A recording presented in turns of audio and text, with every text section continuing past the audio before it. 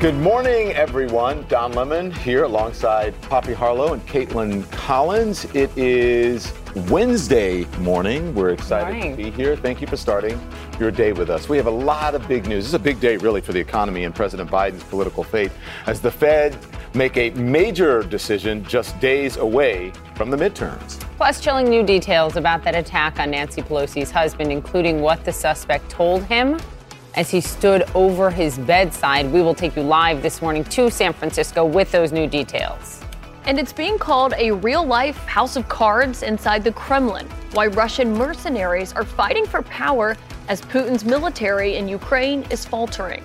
We're going to begin with CNN polls that just come in. It released moments ago that show Republicans are in a strong position ahead of next week's midterm elections, with the economy on the forefront of everyone's minds. Straight now to CNN's political director, Mr. David Chalian. Good morning, David. So what's the latest? Good morning, Don. Yeah, this is the home stretch here assessment of the electorate heading into those midterm elections. Take a look at this generic congressional ballot. In our brand new poll conducted by SSRS, you see the Republican advantage here among likely voters. 51% say they're going to vote for the Republican, 47% the Democrat. This 4 percentage point spread bodes well for Republicans to pick up seats in Congress. And remember, they're only 5 away from the majority in the House. Look at this over time. Republicans were at 47%. Dems were at 50% just at the beginning of last month. Now, Republicans have grown. Democrats have lost some status here. And break it down by party. Obviously, Republicans, overwhelming 96% of them are voting for the Republican candidate. 98% of Democrats voting for the Democrat. But those crucial independents in the middle, you see advantage Republican there, 48% to 45%. We also took a look at gender and the divide there. Female voters, advantage Democrat, 51% to 45%, a 6-point advantage among female likely voters for Democrats, but that gets wiped out by this overwhelming advantage among male voters, male likely voters, that Republicans have a 17 percentage point edge, 58% to 41%. And when you look at the voters by race, white voters, 62% to 36% going Republican. Black likely voters, 85% to 8% Democrat over Republican. And Latino voters, 65% Democrat, 33% Republican. I'll just note, this is a 32 percentage point advantage for Democrats. 4 years ago in 2018, the exit poll showed Democrats had a 40-point advantage. So that is getting somewhat diminished there as well, if this is how it turns out next week. Momentum is everything going in when you're this close to the election. That's exactly right, especially for a critical group of voters. David, good morning. Thank you for helping us go through all of this. It was a few weeks ago when President Biden essentially said, I think it's going to flip again in our direction. You remember that? He's like, we got a few weeks to go. Well, now we got like 5 days to go. Talk to us about the key issues. Like, what is at the top of everyone's mind and what is not? Yeah, that may have been wishful thinking on the part of the president. We have days to go here, and we'll see. But this is an economy election, guys. Look at this. Among likely voters, what is the most important issue? 51% say the economy and inflation. Nothing else comes close. In fact, the only other thing in double digits is abortion at 15%, but that's well below the economy. And when you look at it by parties, these labels are flipped. So Democrats are over here. You see it's much more spread out, right? Abortion actually edges ahead slightly of economy inflation for Democratic voters. Among Republican voters, 71% of Republican voters say the economy and inflation is issue number one. And we see that is driving the election. We talked about the critical independent voters, that group in the middle, both parties are going for. And you see here, it's overwhelmingly an economy inflation election. 53% of independent likely voters say that is the most important issue.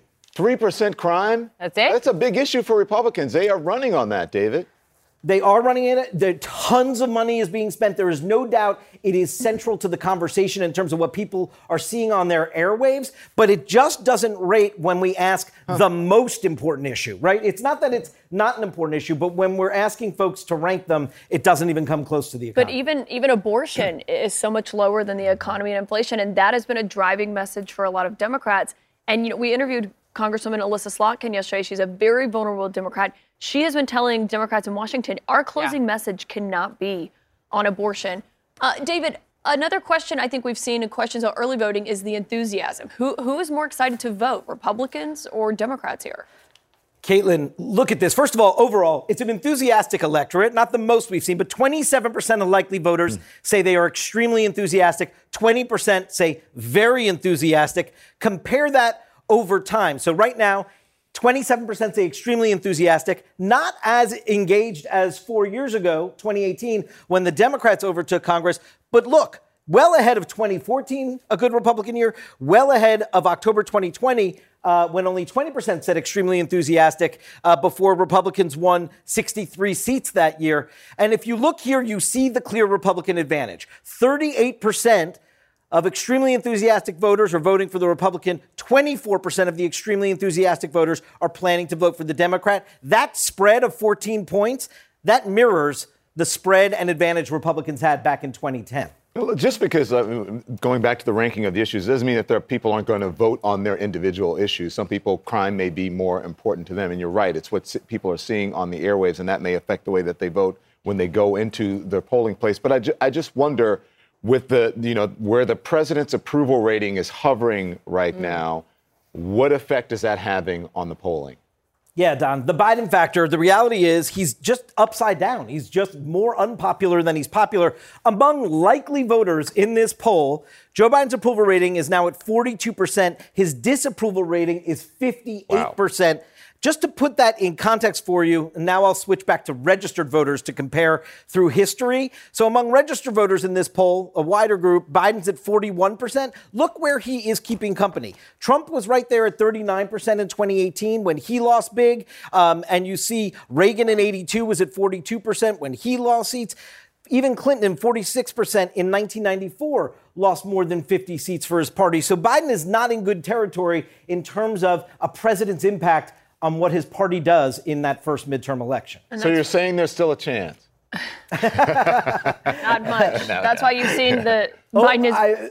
Always a chance until we count the votes. Yeah, I'm just messing with you, David. Go ahead, Caitlin. Sorry. And that's a big factor in where Biden has been these last few days. He is not going to the places that you're seeing former President Obama go to. No. It's because of that approval rating. And a lot of people are not, they don't want to be seen with the president, quite frankly, and they don't want to even answer the question about whether they should be running with him, all right, having him on the campaign trail, or if they'll support him come 2024. Yeah, we will be talking to Josh Shapiro today, who is the Democratic candidate for governor in Pennsylvania. He is going to be appearing with President Biden. We'll see what he has to say about that. Yeah. Thank you very much, David Chalian. Appreciate it. He's got his work cut out for him in the next couple of days. Yeah. So, not much sleep for David. All right. So we're less than a week away, so make sure you join CNN. Special election night coverage is starting next Tuesday, 4 p.m. Eastern, of course, right here on CNN. All right, so let's connect the dots this morning, okay? The political fate of Democrats, as David clearly laid out, is tied to the economy.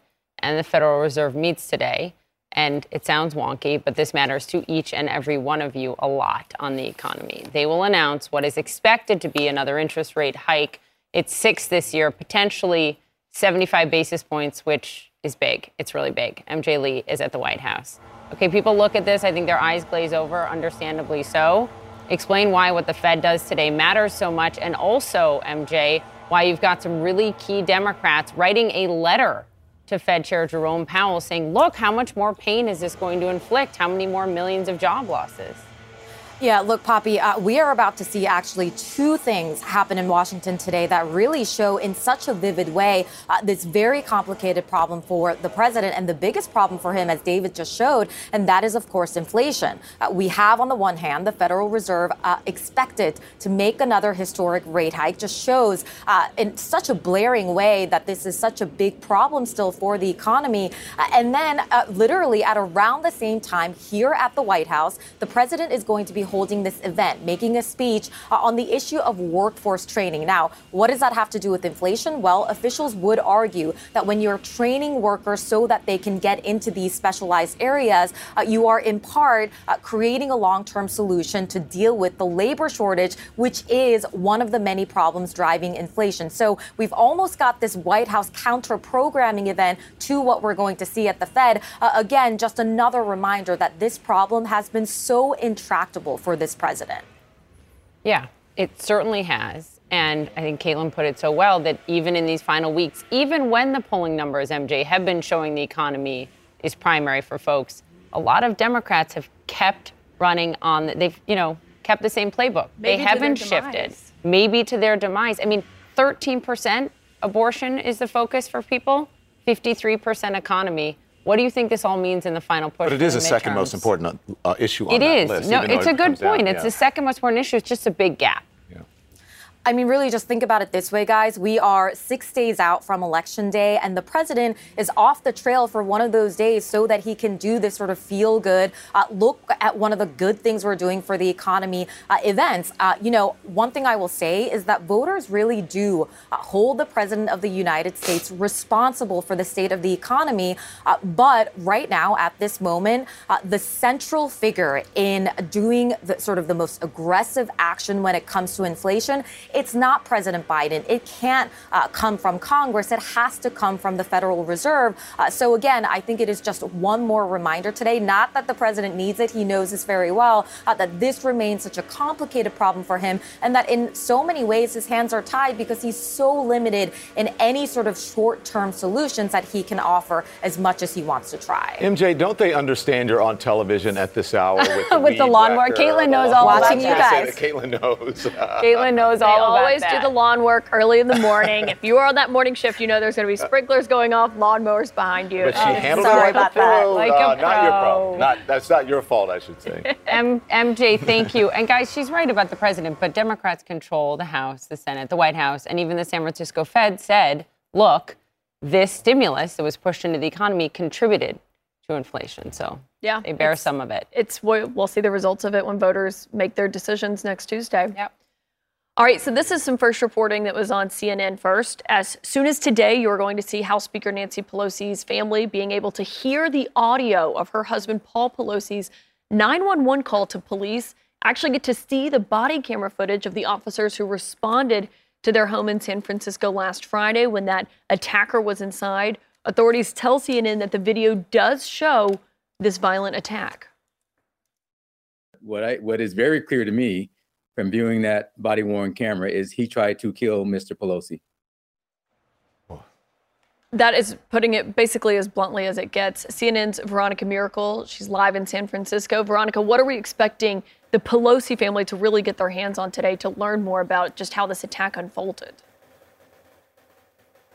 Well, good morning, Caitlin. We understand they're going to be taking a look at that 911 call and the body camera video. And we understand from the motion to detain that the attack was caught on body camera video. But beyond that, the district attorney has not elaborated what else they should see on there. I was in court yesterday when David DePape was arraigned on multiple felony charges. He entered not guilty pleas for all of those. And when he came inside, he had a sling on his right arm. And I later learned from the public defender it's because his shoulder was dislocated during his arrest.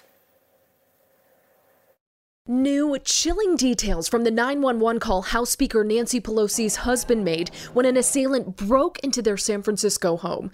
According to a motion to detain filed Tuesday, just after 2 a.m., the defendant, David DePape, allegedly startled Pelosi awake, holding a large hammer in his right hand and several white plastic zip ties in his left. DePape allegedly asked, "Are you Paul Pelosi?" then repeated, "Where's Nancy? Where's Nancy?" According to the motion, Pelosi, still groggy, responded, "She's not here." DePape then responded, "Okay, I'm going to tie you up." According to the document, at 2:23 a.m., Pelosi placed the 911 call after allowing the assailant to allow him to go to the bathroom where his phone was charging. He spoke to the dispatcher for 3 minutes and stated words to the effect of, "There is a male in the home," and that the male is going to wait for Pelosi's wife. Pelosi further conveyed that he does not know who the male is. The male said his name is David. The dispatcher trying to really figure out and decode what was being said on that call. And so she attempted to keep him on the phone in order to do that. I say again, I think her being able to figure that out, along with Mr. Pelosi's keeping his wits about him, he was heroic, and the dispatcher figuring out that there was something more was also heroic. And I think that those actions saved his life. DePape allegedly told officers and medics on the scene that he did not want to hurt Pelosi, but that he escalated things, claiming he was sick of the level of lies coming out of Washington, D.C. According to the motion, he said, "This was a suicide mission. I'm not going to stand here and do nothing, even if it costs me my life." DePape appeared in court Tuesday and pleaded not guilty to a slew of state charges. Authorities say DePape spoke at length with law enforcement before retaining an attorney. His attorney acknowledges the speculation that he was vulnerable to misinformation. That's certainly something that we're going to look into, that we're going to delve into as his defense team.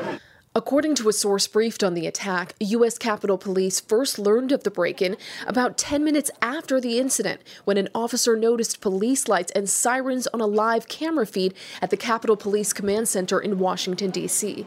Security for lawmakers now under strict scrutiny. I lived through the January 6th insurrection. I'd like to say that it has been improved since then, and people learned our lesson, but unfortunately, that extremism is deepening, it's broadening in America because we have a mainstream political party that is refusing to push back on it.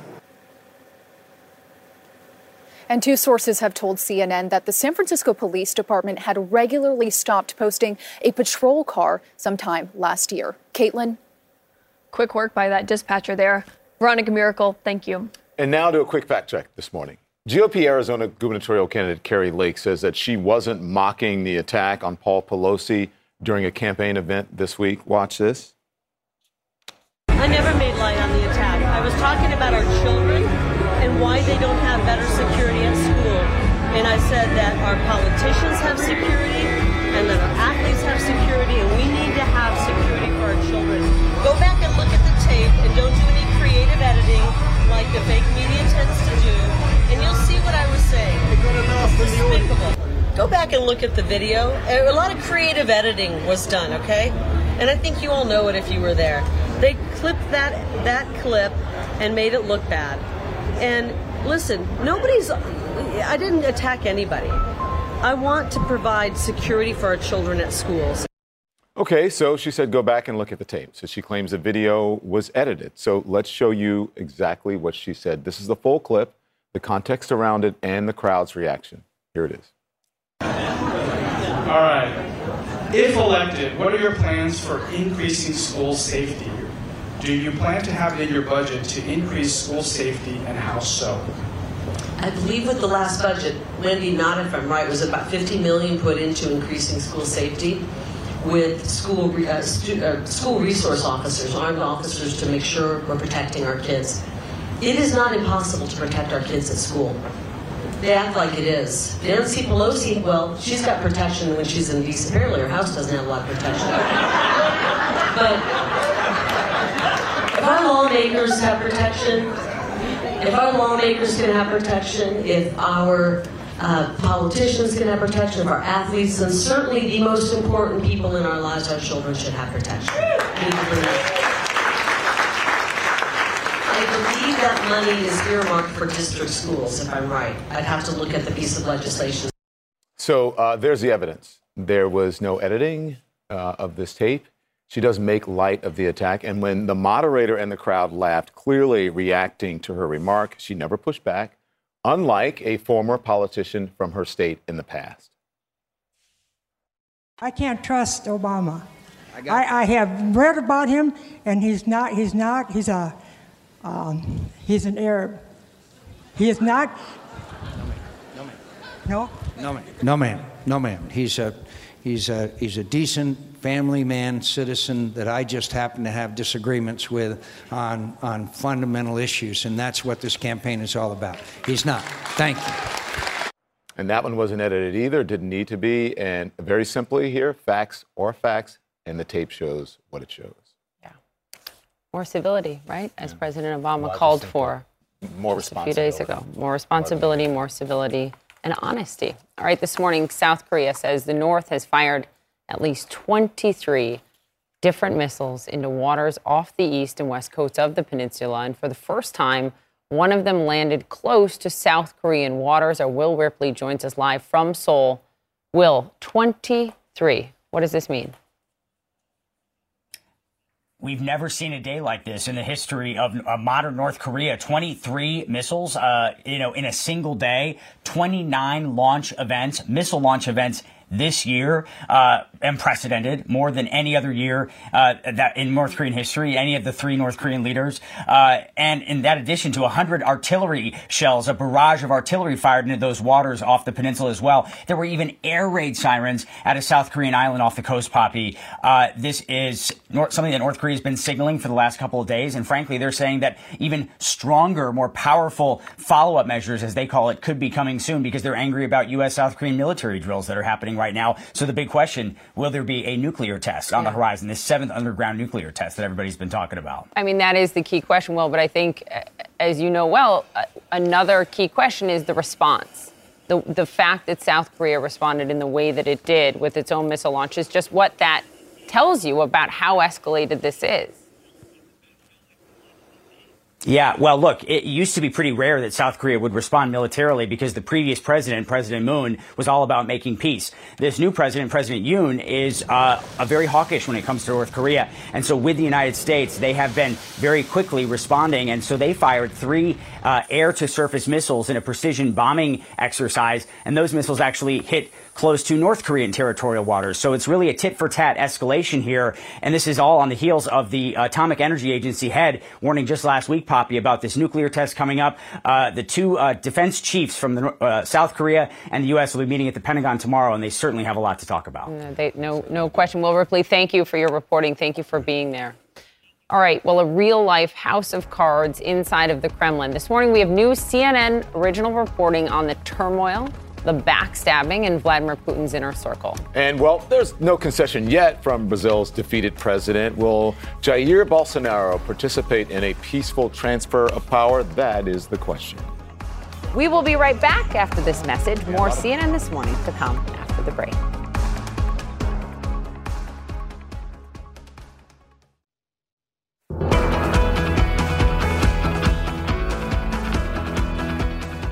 All right, this morning we are getting a pretty rare glimpse inside the tensions in the Kremlin, with a U.S. official likening it to the show House of Cards, saying, quote, "It's a real-life House of Cards, but in the Kremlin, all stabbing each other in the back." This, as CNN is also learning that the head of the mercenary group known as Wagner has complained that Russia's top generals are mismanaging their strategy in Ukraine. Joining us now is CNN reporter Katie Bo-Lillis. So tell us what we're hearing here, because this is pretty remarkable that the Russian leader is getting this direct of a rebuke from someone, telling him that basically they're messing up what's happening in Ukraine. Yeah, Caitlin, so what U.S. and Western officials believe is going on here is that this longtime ally of Vladimir Putin's, the head of this mercenary group, a man named Prigozhin, is trying to use the kind of chaos and pretty clear mismanagement of Putin's war in Ukraine to try to grow his own influence inside Moscow. So what our sources tell us is that Prigozhin has gone in to speak to Putin directly, specifically criticizing the Ministry of Defense and its handling of the war and encouraging Putin to take a more aggressive approach to the conflict. So as one analyst described it to us, this is Prigozhin trying to raise his own stature by embarrassing the Minister of Defense, who happens to be another longtime Putin ally, a man named Sergei Shoigu. So as one of our sources described it, this is really a real-life House of Cards happening inside the Kremlin. And what does it mean for Shoigu, someone who these Russian defense leaders who are in charge, basically akin to Pentagon Chief Lloyd Austin? What does it mean for how secure their jobs are? That's the big million-dollar question, Caitlin. What's really interesting, I think, to intelligence officials right now is not just that there's this jockeying happening in between Prigozhin and other Russian officials, government officials, who are trying to kind of either deflect blame or capitalize on the disaster that's unfolding in Ukraine. It's how is Putin himself responding to these criticisms, particularly of longtime insiders like Shoigu, people whose position had previously been considered relatively safe in the regime. So they're hoping it's going to provide them a little bit of a window into not just how the power structures of the Kremlin might shake out as a result of this war, but also is Putin himself feeling under pressure to try to escalate the war, take more drastic measures in Ukraine to try to regain some momentum. And of course, we know that's raised questions among U.S. officials about whether or not, because his military is faltering, he'd resort to the use of nuclear weapons. Yeah. Katie Bowe, really important reporting. Thank you. Yeah, all of this was happening, maybe palace intrigue to some folks, but what's happening because of the Russian war brings this to,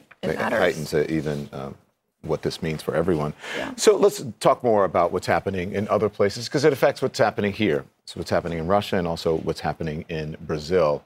So he lost the election, but still not clear whether Brazil's president plans to leave office. Jair Bolsonaro still hasn't conceded or congratulated the winner. And his supporters are causing chaos in the streets, as you see there on your screens right now. So joining us now, the co-hosts of Newsroom, Max Foster and Bianca Nobilo, and there they join us now. Thank you. Good morning to you. So what's going on? Why hasn't he conceded? What exactly is he saying? Well, it's interesting, isn't it? Because he hasn't conceded it. He hasn't contested it. We do know that during the election campaign, he was casting doubt on the voting system there in Brazil. And he is also saying that his supporters have this right to go out and protest. And when we speak to those supporters or people on the ground they are contesting this. So there are echoes, I think, of what happened in America after the last election. They are doubting the election system on the ground, and he's not exactly dispelling that fear, is he? No, he isn't. I think it's being interpreted as tacit approval of what the protesters are doing. Mm-hmm. And as what Max was saying, some of the language is so close to what we heard from former President Donald Trump. For example, his son, Bolsonaro's son, said they're expecting the greatest election fraud in their history. And that was a few days ago. So you can see the parallels in the rhetoric there. And of course, as we often see with strongman leaders, and those that have qualities of them, there is this us and them populist narrative which Bolsonaro has been perpetuating through all of this. Well, the reason this matters... I just want to ask, but that's the thing, the violence. But the violence here, that's the issue, because we saw what happened at the Capitol on January 6th. When you look at the violence in the streets, you're right. It is tacit, and it does mimic what happened here in the United States. It is important for officials, whether it's here in the United States or wherever, to concede elections. Well, and that's why it matters that he's, as Max noted, he's not conceding, he's not contesting it. Right. But that silence matters because, as what you just saw there, that video, those are Bolsonaro's own supporters protesting by blocking the roads, and it's causing so many issues. And the other element of that, Caitlin, is the fact that it is tradition in Brazilian politics, as it is in most democracies, for the person who's unsuccessful in the election to call the winner and officially concede. So that is actually part of the peaceful transfer of power, and that, notably, has not happened. And he has called to his protesters not to be violent. He's saying that's something of the left. But as you're saying, those scenes are playing out. Just to bring this home, I mean, they call him the Trump, many call him the Trump of the tropics, right? For the reason that you noted, Bianca. But just take it home to the people. The Brazilian people are suffering. They have been suffering for so many years under Bolsonaro's, power. And the inflation is out of control. There is such extensive poverty. So this matters deeply for Brazilians, what happens. And if Lula coming back into power can actually turn things around as he's promised. Well, the challenge for him is there's this, completely disunited country and two very clear sides to the debate, and it's left and it's right. And Lula's somehow got to unite people, and that's going to be a huge challenge. Yeah. I think when you have an election result where the difference between the two main parties is only 1.8%, and they are on completely opposite ends of the political spectrum, it's obviously going to deepen and stir division. Thank you both. I appreciate it, Max and Bianca. It's interesting. I think one of these leaders take cues from each other, right? Obviously, a lot of them are taking cues from what happened here in the United States and President Trump. Yeah, many transitions happening around the world. We're watching what's happening in Israel as well very closely. Yeah. There is a manhunt in Newark, New Jersey that we need to get to now for a suspect who shot two police officers who were trying to arrest him. Also, what you need to know before having that second drink to help you unwind, maybe in the evening after work. We've got new details. Oh, boy. Wow. Not bad for us. Did you say that doesn't apply to us? I said hopefully.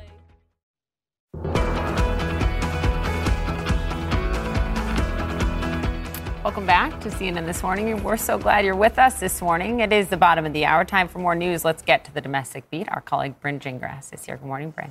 Yeah, hey guys, good morning. A suspect remains at large after 2 New Jersey police officers were shot attempting to make an arrest. This happened in Newark last night. Authorities searched an apartment building where they thought Kendall Howard was hiding, but police couldn't find him. One of the officers was shot in the leg. The other was shot in the shoulder, the bullet grazing his neck.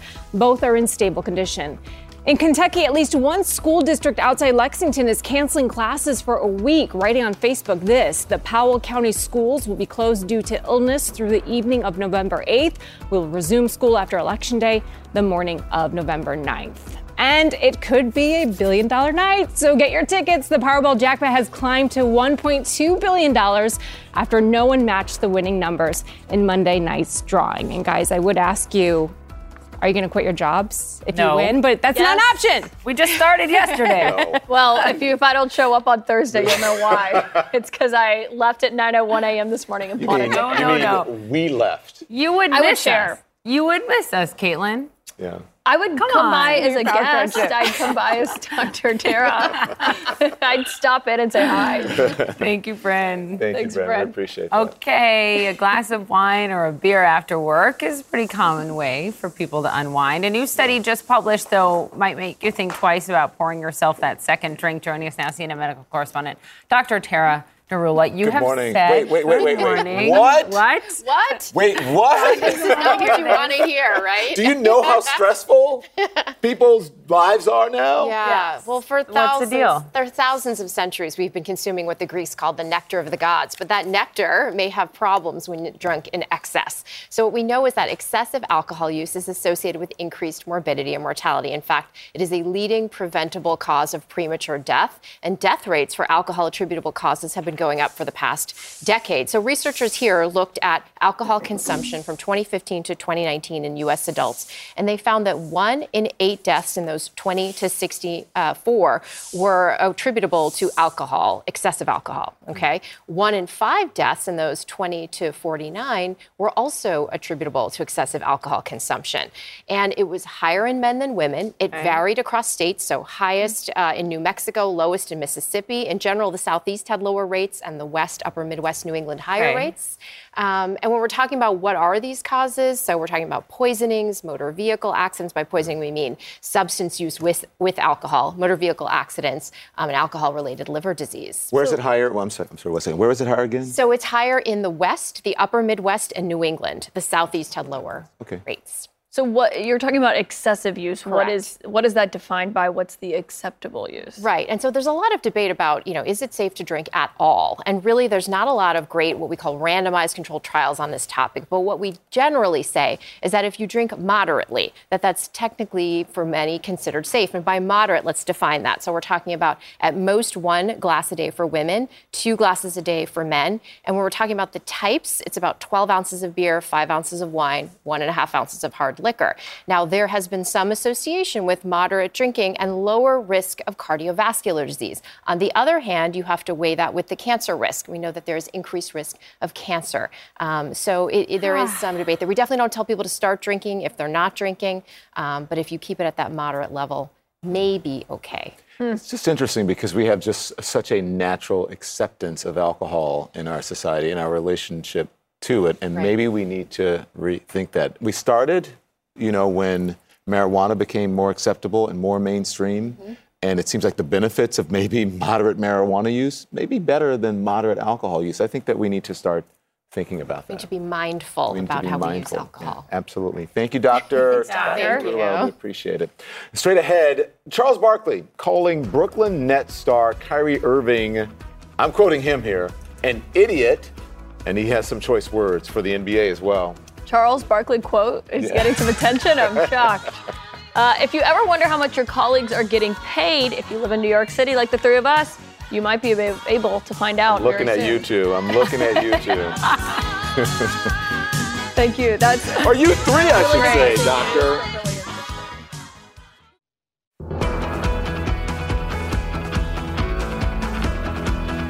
Do you ever wonder? You ever wonder just how much your best friend makes?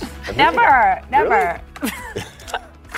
feel like my friends are pretty open and talk about what Why'd they you do. look at me? So I did not look. Who you look at? A new law in New York may let you in on that secret. It requires employers to post salary ranges for job listings.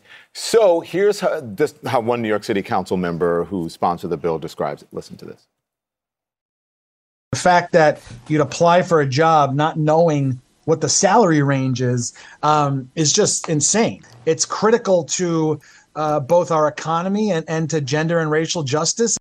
So some companies have already started updating their listings in New York City and beyond, really. So joining me now, CNN business and politics correspondent Vanessa Yurkevich. Good morning to you. Thank you very much for that. Listen, I guess really, what is the point? Is it equity?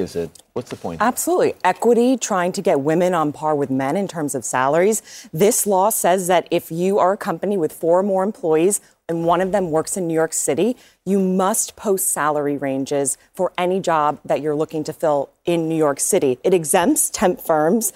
But the key here is that if you do not post a salary, companies can be fined $250,000. So this is really trying to get companies to do good due diligence and really explaining to people what this job is worth. You said it applies to companies with 1 or with 4 or more employees. Mm-hmm. I imagine larger companies will be able to do this a lot faster than smaller companies will be able to. Is there a disparity there? Potentially. It's for larger companies, they may be able to auto-generate this really quickly in their ads online. But for a smaller company who maybe has a flyer that they're posting in the neighborhood, they still have to post that salary range. But it may be harder for them to sort of get on board with this. But it's important to note that there is a wide range of salaries that are being offered right now. Big, sort of what they're calling good faith salaries that they have to abide by. All right. So many questions for you, but go. Okay, go ahead. Go ahead. Hello. This matters because women, minorities often are paid less than their white male counterparts or their male counterparts. It's just a reality. 83 cents to the dollar. I remember when Mark Benioff at Salesforce went in like 5-6 years ago. He was alerted at the company, women are making less. He went in, they did a huge audit of the whole company, and he came to the press. I sat down with him. He's like, we were wrong. I was wrong. We are fixing this. Wow. But unless you do that, you end up with this. This is why it matters. And I love that Caitlin said she talks to her friends about what they make. Women need to do that more and more and more and more. A lot of people don't. And this will really try to put men, women, and especially women of color who are known to make less than all of the above, sort of to just put it on paper, for people and hopefully give people a better sense of what they're worth and what their colleagues are worth. Everything you said is true. Okay. But not everybody in the same job performs the same. So it is nuanced here. Should someone who is just an average player, I'm just using, be paid as much as LeBron James or... Well, that's why they have this range. Do you understand what I'm saying? There's a huge range. There's nuance. And yes, typically women and people of color get paid less than white men. But not everybody's a great performer, and I think in some ways your salary needs to reflect that. Let's just put up some of the current jobs. This is new before so we did a little job search in New York City in the last 2 days because this law took effect here in New York City November 1st. So we saw that a Macy's sales associate, $15 to $34 an hour, American Express, $55 to $105 a year. And then we looked at our own company, Warner Brothers Discovery, who owns CNN. Big salary range, $137,000 to $254. If you notice that the minimum salary and then look at the maximum salary, the max is actually double the minimum. So it's a huge range, and maybe some of what you're talking about plays into that skill set, age, et cetera. Yeah. But, it's a big range. This is what bonuses are for. Big bonuses. Yeah, this doesn't include bonuses. Not everybody gets a bonus. No, so not everybody's in that position. Absolutely not. I was talking about the NBA players. Well, I don't get a bonus. I was talking about the NBA players. Not anymore. This was fascinating, Vanessa. Thank you very, very much. Okay, so pro sport. Speaking of NBA players, pro sports have seen quite a few incidents of cheating in recent years. Our Dr. Sanjay Gupta joins us to discuss why do we cheat? Why do people do that? I'm not sure if he'll be able to answer that. Plus, voters in Arizona are feeling intimidated, they say, by armed patrols that are happening in ballot boxes like the one you see here. We have a report on the right-wing group that is behind what you're seeing. That's up next. Yeah, that should not be allowed to happen. Look at that. Anyone would be intimidated.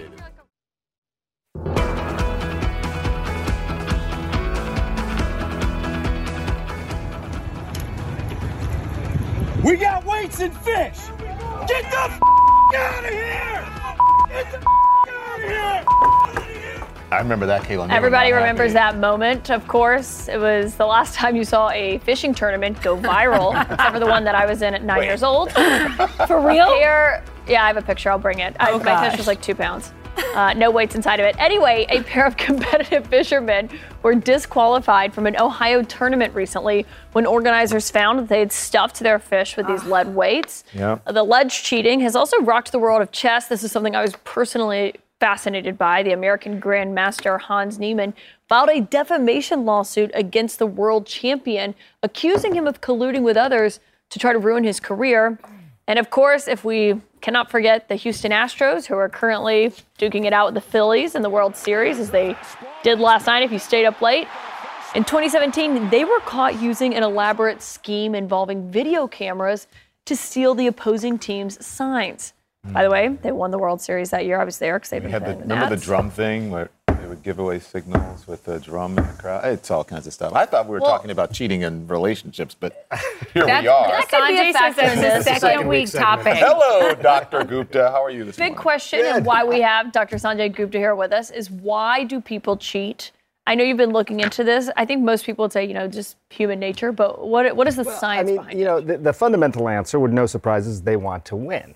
And they want all the trappings that come with winning, the money, the status, the attention. That's fundamentally why people do this. We've also developed this win-at-all-costs culture. This is celebrated when people win. The outcome more so than the process. We know those things. But what I think is interesting is the nuance of the cognitive psychology behind this. If you start to look and believe that everyone is cheating, that this is just the normal society, then it becomes much more okay to cheat. I can't win unless I cheat.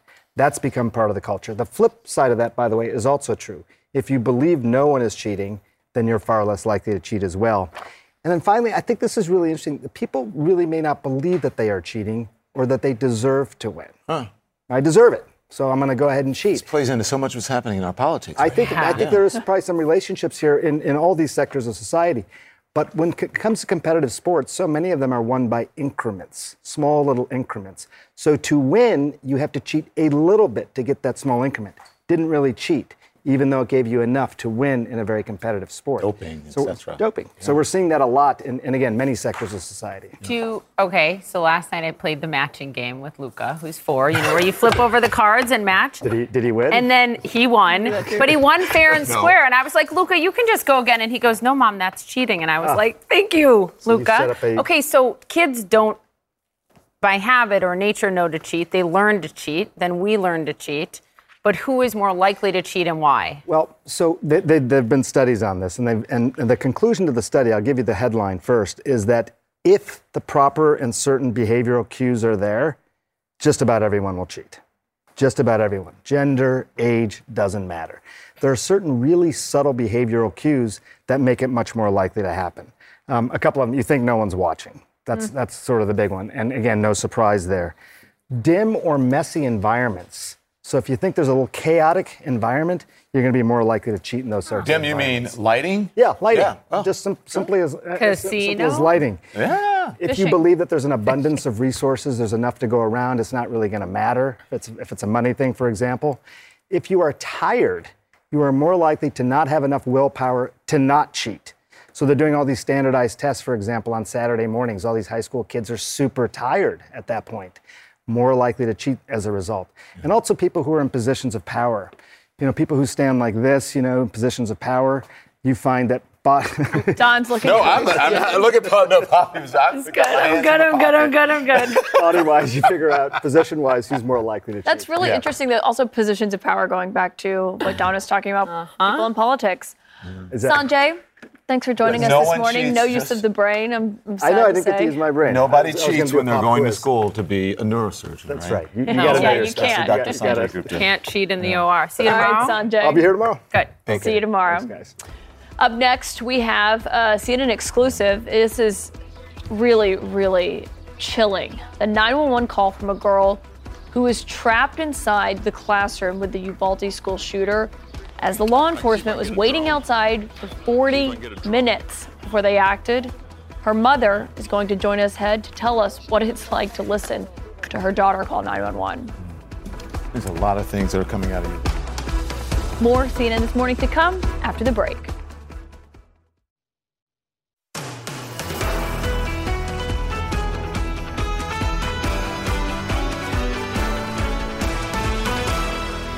Wednesday morning, everyone. Don Lemon alongside Poppy Harlow and Caitlin Collins here. It is Wednesday, November 2nd. We're so glad that you chose to wake up with us and tune in. Really it's a big news day, too. It is a very big news day, so we're going to get right to it. The big questions this morning: do politicians and their families need more protection after the attack on Paul Pelosi? Capitol Police making a desperate plea. The second big question this morning: what were those officers waiting for? We have exclusive and chilling 911 audio from a little 10-year-old girl. Her name is Chloe. She called police. She begged for help during the Uvalde school massacre. Our third question is whether or not former President Barack Obama can help push struggling Democrats over the line in the last few days before the midterms. The former president is campaigning today with Katie Hobbs in the Arizona governor's race. The Democratic candidate will join us live. And finally, this is a really important question. What would you buy first if you won $1.2 billion, meaning after you picked yourself up off the floor? The Powerball jackpot soaring to record highs. So we'll talk about all of that. But we're going to get to our big story this morning. The man accused of attacking Paul Pelosi was on a, quote, suicide mission. Court documents reveal that's what David DePape told police as the Pelosi's San Francisco home, at the Pelosi San Francisco home. He also reportedly planned to target other politicians. Now, police say the moment DePape hit Paul Pelosi with a hammer was captured on body camera video. San Francisco's police chief says it is clear to him from viewing the footage that the suspect tried to kill Paul Pelosi. Sources are also telling CNN that U.S. Capitol Police first learned of the break-in about 10 minutes after the incident, when an officer noticed that police lights and sirens on a live camera feed at the command center in Washington, that there were lights and sirens at the home there. With House Speaker Nancy Pelosi and other lawmakers becoming targets, Capitol Police are calling for more security to protect members of Congress. Straight now to CNN's Whitney Wild, live for us on Capitol Hill. This is a very important story here, Whitney, because security for lawmakers at the utmost importance right now, and this story bringing it home for everyone. It is another data point on a long line of examples of why security is so necessary. The 2011 shooting of Gabby Giffords, the 2017 shooting at the ball field, Steve Scalise notably being shot in that case, the January 6th case. These are all the examples Capitol Police are pointing to, and they say we are desperately in need of more resources. This political climate is becoming more and more heightened, tenser and tenser by the day, and that requires more resources. Capitol Police issuing a statement saying just that, really sounding the alarm here, saying we believe today's political climate calls for more resources to provide additional layers of physical security for members of Congress. They have a plan, and they say it would include emphasis on adding redundancies to the measures that are already in place for congressional leadership. We very likely expect, based on what Capitol Police has told us, is that this plan will result in a formal request to Congress. We'll see how lawmakers take that. Back to you, Don. His first appearance yesterday, David DePape making, what happened? Well, he pleaded not guilty. He remains behind bars, and he has to have no contact with the Pelosi family, Don. All right. Thank you, Whitney Wild. We appreciate that. Well, as calls clearly are growing after this attack for increased security for members of Congress, their families as well. Former Homeland Security Secretary Jay Johnson told CNN the political climate today is at least as combustible as it was in the 1960s. Listen to what he said. I'm a child of the 1960s. As you'll recall, within a 5-year period from June 1963 to June 1968, we lost to assassination Medgar Evers, Malcolm X, Martin Luther King, John and Robert Kennedy. I think that this environment that we're in now is at least as combustible as the mid-1960s. But it's a miracle that no member of Congress was seriously injured on January 6th. It should not require someone to die before our leaders who command a microphone, who have a voice, get together and decide we need to take the temperature down. He's exactly right. It should not take it. And you have sitting Republican and Democratic lawmakers, Debbie Dingell, Susan Collins, so many more, warning someone is going to die. Yeah. But I think people, they need to be more adamant, which is the conversation that we had yesterday, adamant about violence. There shouldn't be so much whataboutism about what is happening that shouldn't be so much both sides. And it does happen on both sides of the aisle. Our politicians should not be contributing to the violence. And we tend to, and you saw the pictures of the folks there who were assassinated in the 1960s, we tend to want to romanticize history. Our history has been very violent from the beginning, the start of this country. But as we progress as a society and as human beings, one would think that we would learn something from the violence that has taken place. Well, one thing interesting that Governor Sununu said the other day when he was talking about this is he was saying it's not just about increasing security for lawmakers. That seems like an obvious answer. Well, they should have security. Well, Nancy Pelosi has security, but she wasn't home at the time that this attack happened. He talked about it being a fundamental conversation, basically in society, about how the fact that we do get to this where politicians are so dehumanized that people think that things like what David DePape did is okay, that he felt like he was called to do that and on this suicide mission. Well, he was co-opted, and in large part by politicians. And that is the point. Listen, the people, we, the people, decide who the politicians are going to be. But if those politicians aren't honest in their actions and in their words, then you end up with a David DePape and other violence that takes place. And the FBI's warning of an increase of it around the midterms, you know? And there's a lot to discuss, especially when it comes to violence here. We're talking about David DePape that was in California, but also in Texas as well. Yeah, obviously the aftermath of the Uvalde school shooting and what happened there is still present here. And we are learning new details that are incredibly chilling, including that it took 40 minutes for police to react after a 10-year-old girl repeatedly called 911 from her classroom, asking and begging them for help, asking them to send a police officer to her classroom as the Uvalde school massacre was unfolding. The chilling call has been obtained exclusively by CNN. CNN's Shimon Prokupecz is the one who broke this story. It's difficult to even read the quotes from Chloe in here as she was calling repeatedly, saying, "I don't want to die. My teacher is dead. Oh my God." And this goes on and on and on for 20 minutes. It doesn't just end. And then there are more calls from Chloe. She's 10 years old. A remarkable young lady. So composed on the call, just begging. But not only that, her heroic efforts. And this is why her parents wanted her story out there. We spoke to them before we aired this, obviously, and they gave us permission to air this. It is one of the most terrifying things I have ever listened to. For 20 minutes to hear kids begging for the police to come in and save their lives. But it also, the importance of this is that it shows just how horrendous the police response was that day. And we should warn our viewers that some of this audio you're about to hear may be difficult to listen to. Just realizing we do have a child on the line. This was the moment everything at the scene in Uvalde should have changed. At 12:10 p.m. on May 24th, fourth grader Chloe Torres, who survived the shooting, was inside room 112 at Robb Elementary and spoke to 911. Police just a few feet away in the hallway were just minutes later made aware the worst-case scenario was unfolding. Chloe, along with her classmates and teachers, some dead or dying, were alone, trapped with an active shooter. It's the phone call that should have made the difference. Instead, it would be another 40 minutes until police finally enter the room and kill the gunman. CNN has obtained the call, never made public until now. A warning to our viewers, it's painful to hear. We're choosing to play portions of the audio with the approval of Chloe's parents. And because it is crucial to understanding the full scope of the law enforcement failure that day. Hello? I'm calling with the police. Are you okay? No, there's a school shooting. Okay, yes, ma'am. I have multiple units there. Are you with officers or are you barricaded somewhere? I'm in classroom. What's the classroom number? 1012. 112? 112, yes, ma'am. What's your name, ma'am? Chloe Torres, please hurry. There's a lot of dead bodies. Hold the line, okay? You said you're in classroom 112? Yes, ma'am. Please, send help.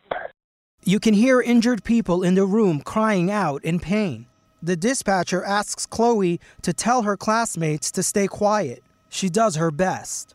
You were telling them they need to be quiet. I'm telling everybody to cover their mouth. Nobody listening to me. I know how to handle these situations. My dad taught me when I was a little girl.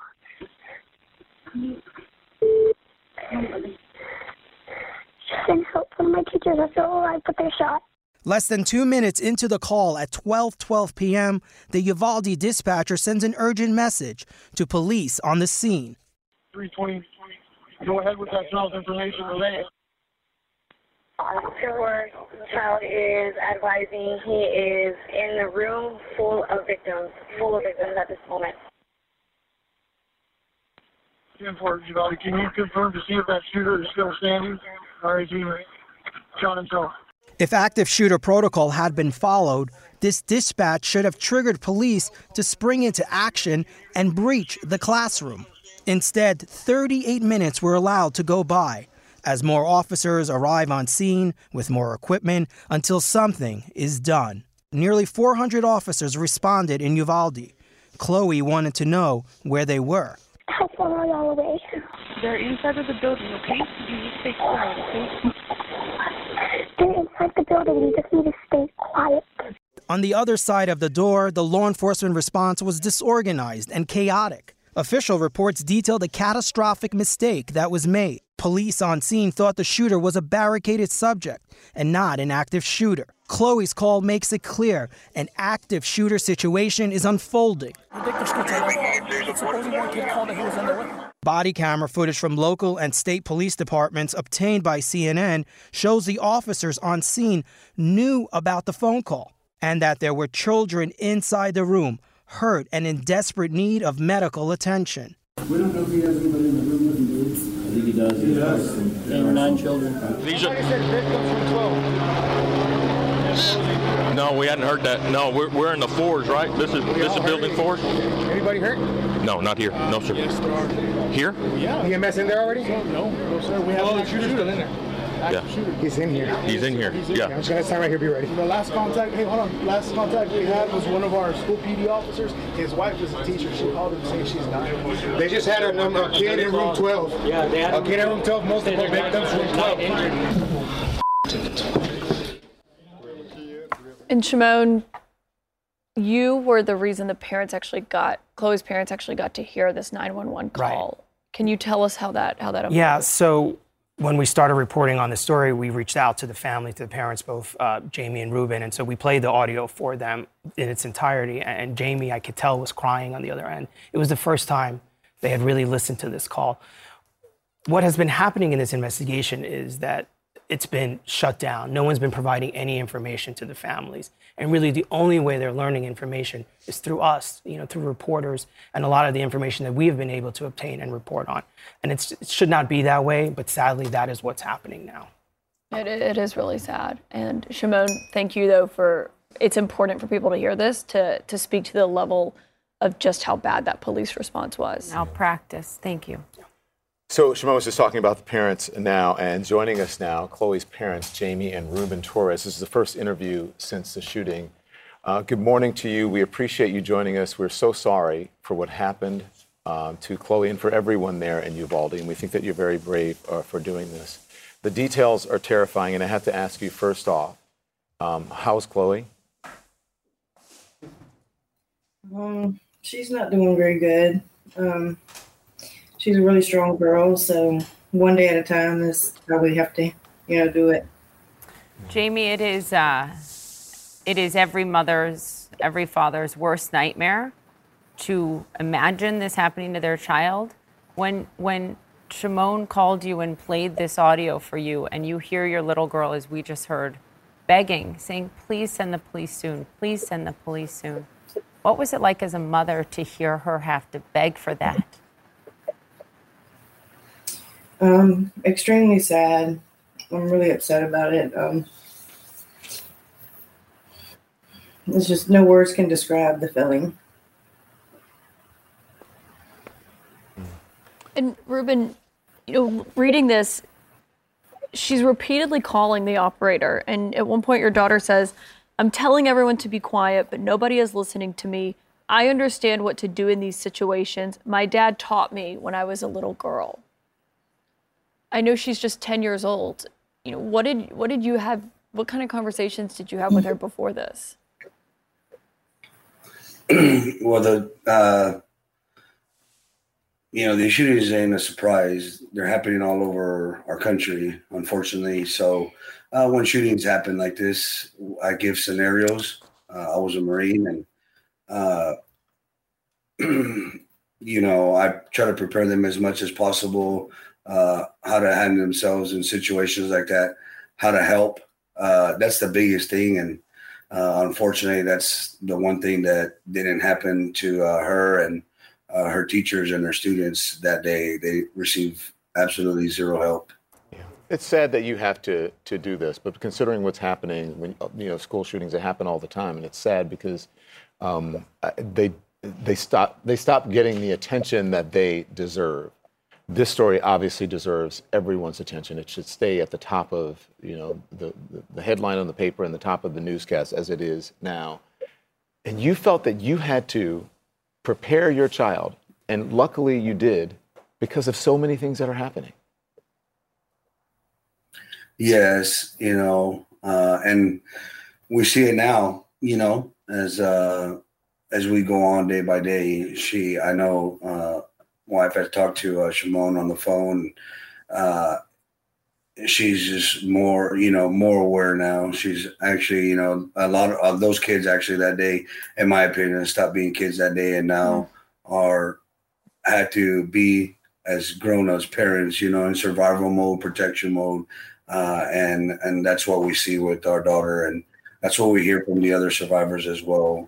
And it's pretty sad, and not just them; it's now teachers as well. Yeah. Now they're being distracted from actually doing and performing their duties and their job as teachers, which is teaching. Now they have to, do these drills. Now they have to be security guards when that's not their profession. Let me just follow up on the preparation, because you prepared. Sorry, Papa, you prepared her for this, but can you prepare a child for what happened after this? That's a question. That's something I don't think that any parent can do. You don't really think that it would happen to you. Nobody thinks that it could have happened to them, but I strongly advise all parents to talk about situations like this, because you never know when they're going to use it. And with us, it was simply the phones. I know phones are real huge, nowadays. Just to have their phones and to be able to think in situations like that, and be able to use their phones that day. Going back, she would always take her phone, and I would notice that it'd be a distraction. So she was kind of honoring us by not taking her phone, because she knew it was a distraction. So she was honoring us in that way and showing us that, hey, I want to respect y'all's wishes and not take my phone. And that day, it just, heartbreaking, because it's like, man, she should have had her phone. These are little things that can be crucial in a situation like that. So, and the way I prepare them is, always, with life things going on around us, always have your phone charged at night. If you're on the road by yourself, make sure you have your flashlight. Be constantly on the lookout. It's just extremely sad to be talking to children that way because of. Jamie, I think you made such a good point, because you said, how do you prepare your child for what happens after this? Mm-hmm. As I understand it, Jamie, Chloe is not going to school. She's doing online schooling. You've got a librarian helping tutor her twice a week. I mean, this fight for your Chloe, right? It says Chloe Strong on the state of Texas behind you. This is a lifelong fight now that she is going to have to fight, right? And it never ends, does it? No, it'll never end. She's very, very different now. Can I ask before we let you go, and we're so grateful that you two are coming on to talk about this, because we know how difficult it is. But what is it like to prepare Chloe, to talk to her and have these conversations with her about what she should do if she's ever in this situation, and then to have the adults who are paid to be trained to respond to this situation wait that long, wait those 40 minutes of her calling repeatedly to ask for help before they responded? It's really sad, that she had to do all of that and wait so long. like the officers didn't want to go in because they said we're waiting for armor or backup. You know, all the kids didn't have backup in there. Nobody had armor in there. You know, they went through a lot, and they had absolutely no help. Yeah, clearly from the police. The adults protecting and serving us around her failed her, but as parents, you are serving your child very well. Thank you very much, Jamie and Ruben. We really appreciate you joining us, and our best to Chloe. Please keep in touch with us so we know the progress and how you guys are doing. We really appreciate you joining us. Thank you for having us. Yes, we appreciate you. Jamie and Ruben Torres there. Wow, awful. She was failed. What a brave girl. She's got great parents. Shouldn't have had to be so brave. And of course, as we go to break here, those are the people who died, sadly, the students and the teacher who died in that. We'll be right back.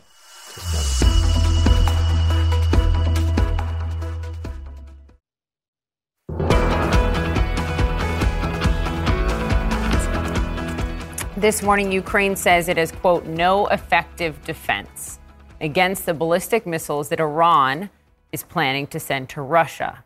A Ukrainian Air Force official warns the missiles being supplied will allow Russian forces to strike anywhere inside Ukraine. This is a huge development, and it could mean the war falling to Russia's side. CNN's Clarissa Ward joins us live from Kyiv. I mean, I think this is so important, Clarissa, that they have been saying, the Ukrainians, we have air power, but we don't have the defense needed against these missiles coming from Iran. That's right, Poppy. Basically what they're saying is we have air defense, but we don't have missile defense. And we don't have anything that really defends against these types of missiles. There are two in particular, ballistic missiles, that they're concerned about. One of them can travel about 200 miles. The other one can go 500 miles. And what the Air Force was basically saying is if you're firing those, if you're positioning those on Ukraine's northern border, they can hit anywhere inside the country. And they just don't have the equipment to effectively intercept them. And by the way, that's not the only thing that they're anticipating that the Iranians are sending to the Russians in the beginning of November. So any day now we're talking about. The other thing they're very concerned about are these Arash-2 drones. They have roughly 5 times the amount of explosives that they can carry than those Shahed drones, which we have already seen have been used with devastating effect here in Ukraine. So really a lot of concern that in the coming days you could start to see some really major weaponry arriving on the battlefield that they don't know how to contend with, frankly. And this, Clarissa, heading into the winter, heading into an energy crisis across Europe, which Russia has much of the power on. I mean, we have learned that power outages in Kyiv are becoming much more widespread. How much does that complicate their ability to defend against all of this? So the irony is right now, Poppy, it is like unbelievably warm for this time of year. You can see I'm standing here in Kyiv. I'm wearing like a light sweater. But normally it would be very cold at this time of year. And you can certainly expect that in the coming weeks, the temperatures are going to plummet. Today, even 3 days after that initial barrage on Monday of Russian missiles targeting civilian infrastructure, there are still 18,000 households here in Kyiv that have no power. Now, we've heard from Vitaly Klitschko, the Kyiv mayor. He says they're going to set up these heating centers during the winter, 1,000 of them around the city where there will be generators, there will be water, it'll be warm, you can get a cup of tea, you can charge your cell phone. And so they're trying to grapple and improvise with the moment to sort of mitigate the damage and devastation that this could have. But they have warned people that this is going to be the toughest winter that Ukrainians have lived through in quite some time, Poppy. Clarissa Ward, live for us in Kyiv. Thank you. You've been on the ground for weeks, Clarissa. Your reporting adds so much every morning. Thank you very, very much. The interesting thing, if you look at Clarissa, where she is today, as opposed to where she was yesterday, it looks like, normal city. Well, that's the thing in Ukraine, is that you may have some normality in one place, and then everything is bombed out. The infrastructure is gone. So and then at any moment, you never know what is going to happen, especially now that there's this threat of bringing in more weapons from Iran. In the meantime, we're going to talk about North Korea as well, launching at least 23 missiles overnight. The South now responding. The U.S. Ambassador to the United Nations, Linda Thomas-Greenfield, is here to discuss. She's next, live on the program. We'll also talk about why Arizona voters are feeling forced to take extra precautions just to cast a ballot. Yeah, I covered my place because they're taking pictures and all that stuff. I mean, this is what we've come to in America, huh? These guys call themselves patriots? Really?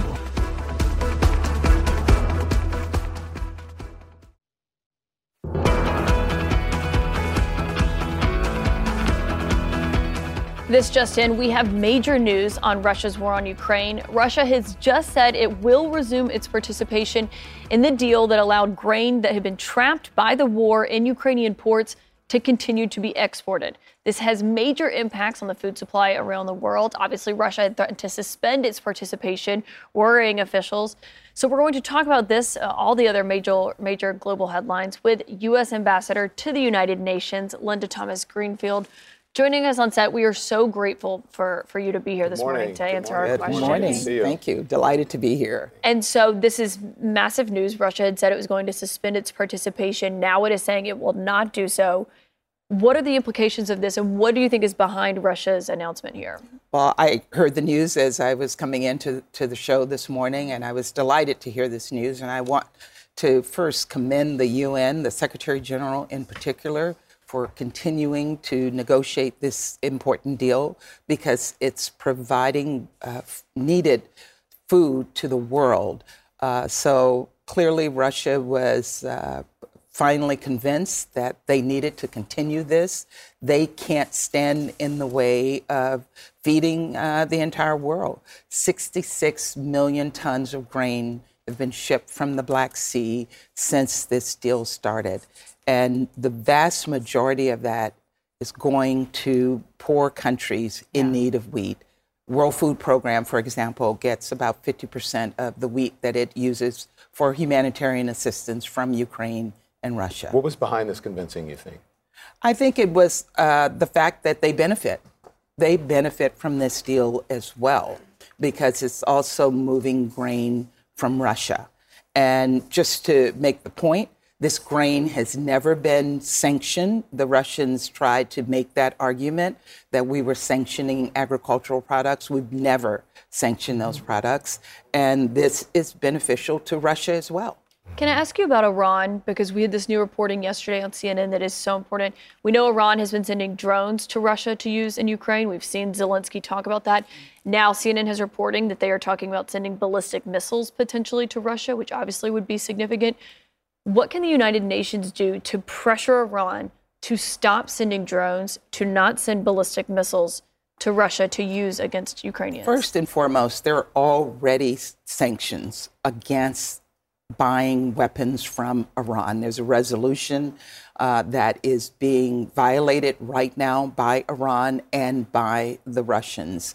And we are going to ramp up the pressure to bring other nations on board to condemn these actions, but also to hold Iran and Russia and any others who are dealing with Russia accountable. And what does that look like, the ramping up of pressure on Iran? I mean, it looks like bringing this before the Security Council, condemning it in the Security Council, forcing Russia and continuing to isolate Russia in the Security Council, but also to hold those countries who are assisting Iran and assisting Russia accountable through the sanctions that we already have in place. This is a very simple question, and I think it's an overarching question that Americans ask. It's not Washington speak, right? What are we going to do about Vladimir Putin? You know, Putin is really showing his lack of leadership. He's showing the world that he does not care about what the impact of what he's doing on the world. He's isolated. We will continue to isolate him, and we will continue to publicize what he's doing so that he's not legitimized in the eyes of the world, nor is he legitimized in his own country.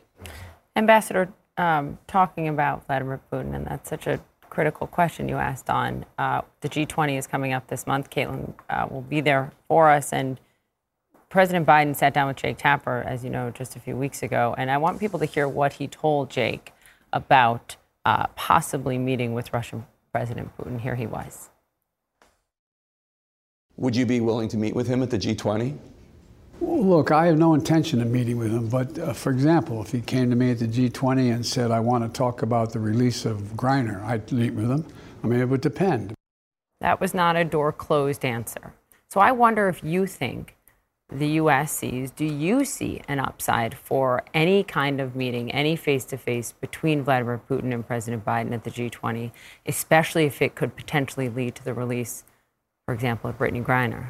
Well, I think the president was clear on what his intentions are. He has no plans to meet with Putin, but he did say very, very clearly, and this is something that is a high priority for the president and for the entire administration, is to get American citizens, including Brittany Griner, released from Russia. So the president clearly indicated that he's prepared to do that, but we've not seen any evidence that the Russians are prepared to release. You know, we had our correspondent Will Ripley on this morning talking about the unprecedented move from North Korea overnight, firing 23 missiles, and the response from South Korea. Just explaining to our viewers how unprecedented this action is. What is your reaction to that this morning? It's unprecedented in the sense that there were so many in modern history, so many so fast. Exactly. Yeah, this day, but they have been continuously launching missiles over the past year,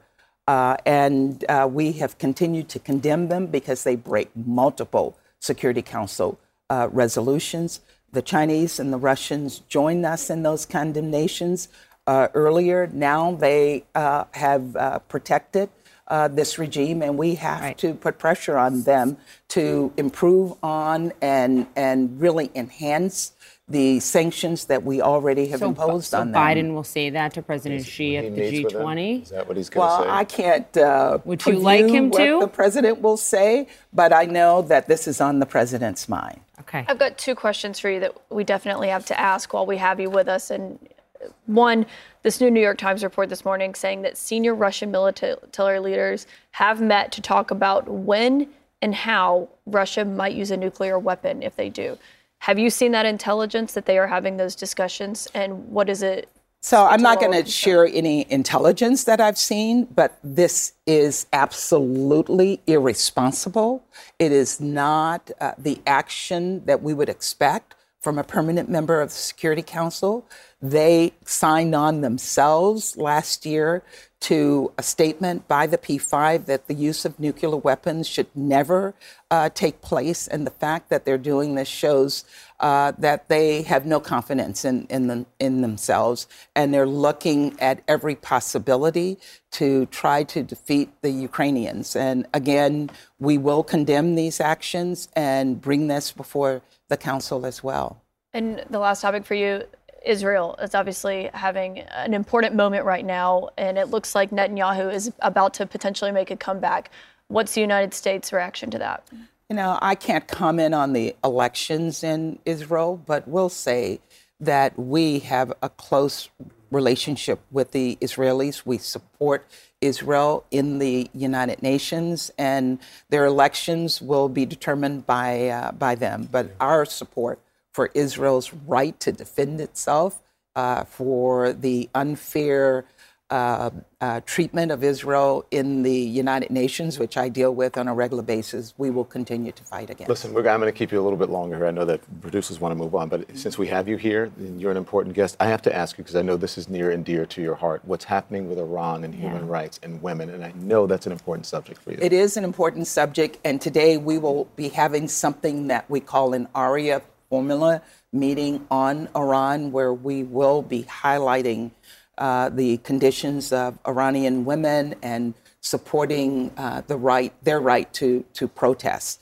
We will be bringing a number of countries together and hopefully send a message, one, to the Iranian women that we support them, but two, to the Iranian government that their actions are unacceptable. Could we be doing more?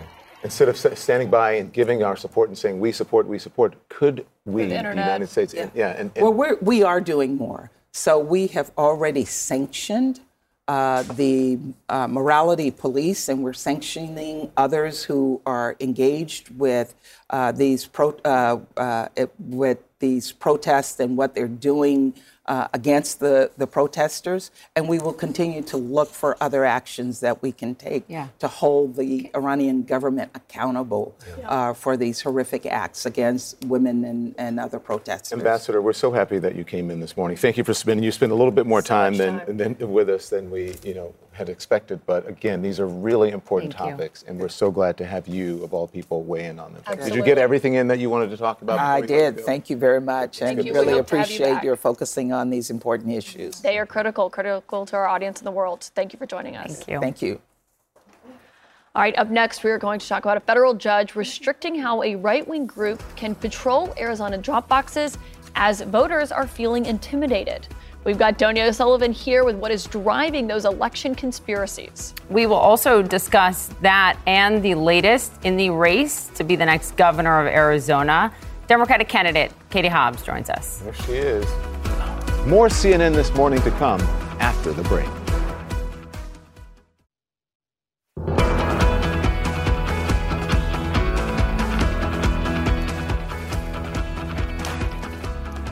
As we look at that beautiful shot of the Capitol there this morning, a federal judge in Arizona imposing new restrictions against right-wing groups after voters complained about aggressive patrols of ballot drop boxes in that state. CNN's Donia O'Sullivan reports now. Yeah, I covered my place because they're taking pictures and all that stuff. I mean, this is what we've come to in America, huh? These guys call themselves patriots? Really? The effects of election conspiracy theories are already on full display here in the swing state of Arizona. Armed men stalking vote drop boxes, prompting voters to hide their identities, and even cover their license plates as they go to vote. If a guy's standing over there, he's got his face covered, and he's armed, what's that tell you? They don't want you to vote. They don't want you to vote. Ballot drop boxes are the target of conspiracy theorists who falsely believe that they were used to steal the 2020 election. It's called 2,000 Mules. Central to all of this is the movie 2,000 Mules. It was released in May, and Trump even hosted a screening of it at Mar-a-Lago. The movie falsely claims that so-called mules are casting hundreds or thousands of votes at drop boxes. We're actually seeing mules be intimidated from doing their thievery. The organizer behind many of the Dropbox watchers said she was inspired by the movie to take action. We believe that there was something stolen in 2020, and just because you don't, we do. But the kind of people her group are seeing are not mules, they are real voters who are now afraid. I could never come down here alone. I couldn't do it myself. No. It's scary. It's just flat out insane. It's voter intimidation. The movie has been roundly debunked by cyber experts and election officials. This is not a technical report that would hold any water. This is not research that would hold any water. And indeed, when we see what governments who have been provided with this data have said, it's pretty clear that they're deeply unimpressed with this as well. Thank you, Mr. President. Even former Attorney General Bill Barr, who was appointed by Trump, told this to the January 6th committee. The election was not stolen by fraud. And I haven't seen anything since the election that changes my mind on that, including the 2,000 Mules movie. Nevertheless, the lies persist. If you talk to people who don't believe that the election was fair in 2020, 9 times out of 10, one of the first things they're going to bring up is 2,000 Mules. You've seen it? I sure have. What do you think? I think very accurate. Very accurate, and I think they're going to try it again. We met Enola Gay Bajinska and her son Roger outside an event for Carrie Lake, the Republican election denier running for governor of Arizona. They swear by the movie. How many times have you seen? 4 times. I've watched it 3 times. Republican chair of the Maricopa County Board of Supervisors warns the lies in the movie are a threat to democracy. They've dehumanized folks with this term mule. These are people who are exercising their right to vote in this democracy. This dehumanization that's going on in our political discourse right now is very dangerous because it does justify the use of violence. People who want to watch 2,000 Mules have to pay up to $20 or $30, a price many are willing to pay. I bought actually the 2,000 Mules to hand out to friends that are non-believers, and they come back and they go, "Oh my God!" Wow, how many copies did you buy? All total, I bought 12 copies. Republican. But not all Republicans want to buy into the lies. And I'm a Republican. But I'm an American first. I mean, it's funny.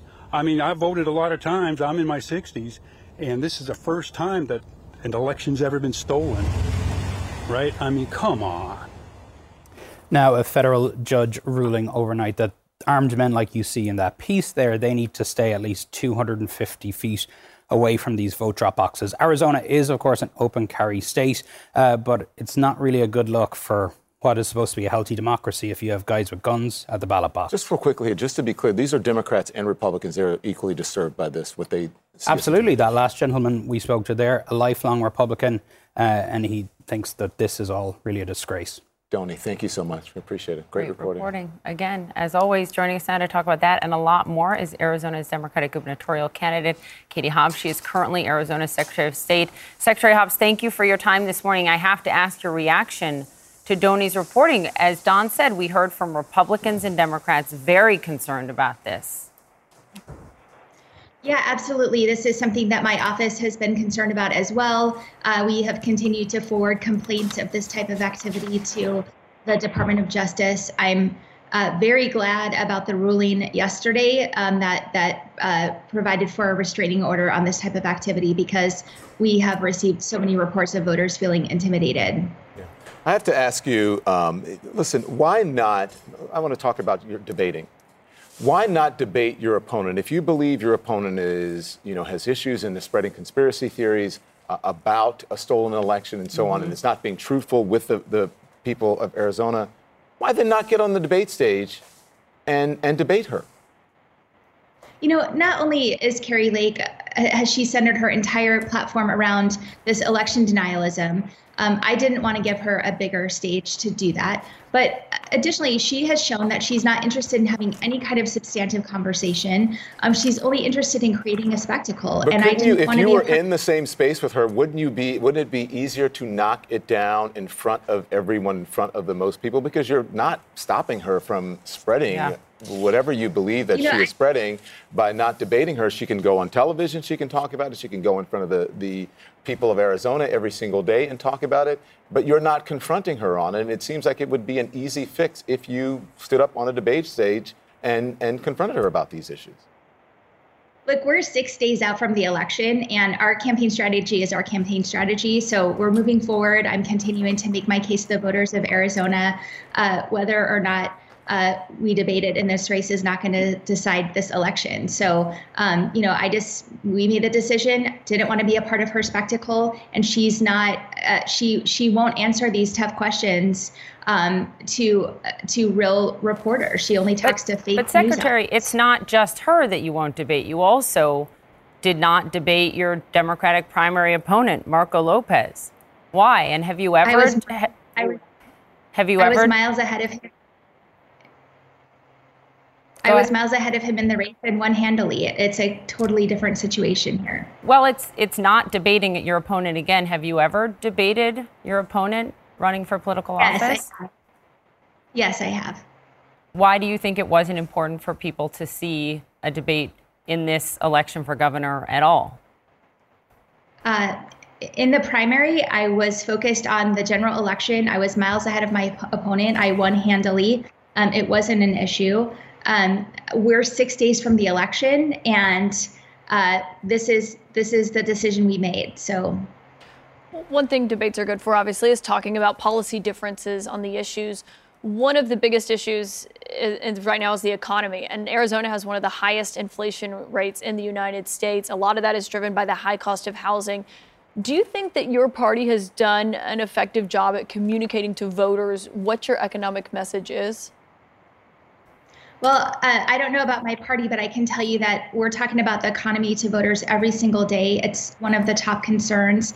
And we're talking about the plans that we have to actually address inflation and the skyrocketing housing prices and groceries and everything else. I have an Affordable Arizona plan. We unveiled our housing plan yesterday.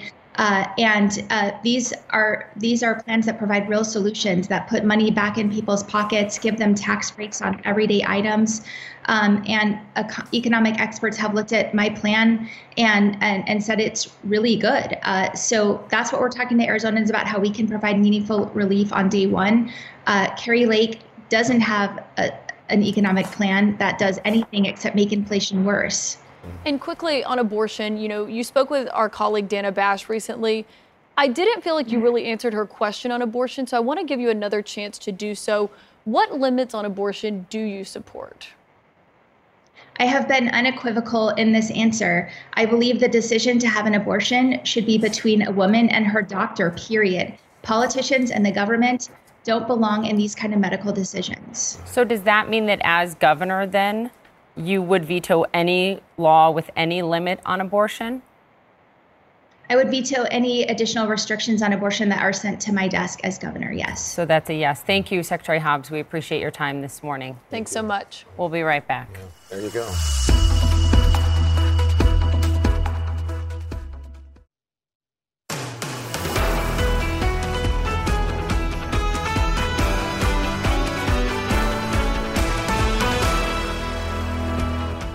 What is very clear to me from viewing that body-worn camera is he tried to kill Mr. Pelosi. Good morning, everyone. It is the top of the hour. We're so happy that you could join us this morning. I'm Don Lemon. Poppy Harlow, Caitlin Collins are here. It is November 2nd, so welcome to CNN This Morning. As you've been with us throughout this morning, you can see that we have a lot of news, so we're going to get to it. A lot to get to this morning, including new details about the, quote, suicide mission that Paul Pelosi's attacker was on, and the evidence members of the Pelosi family are about to see and hear. Also losing faith in the election system. A new CNN poll reveals how many voters already distrust the results of the midterm elections before they even come in.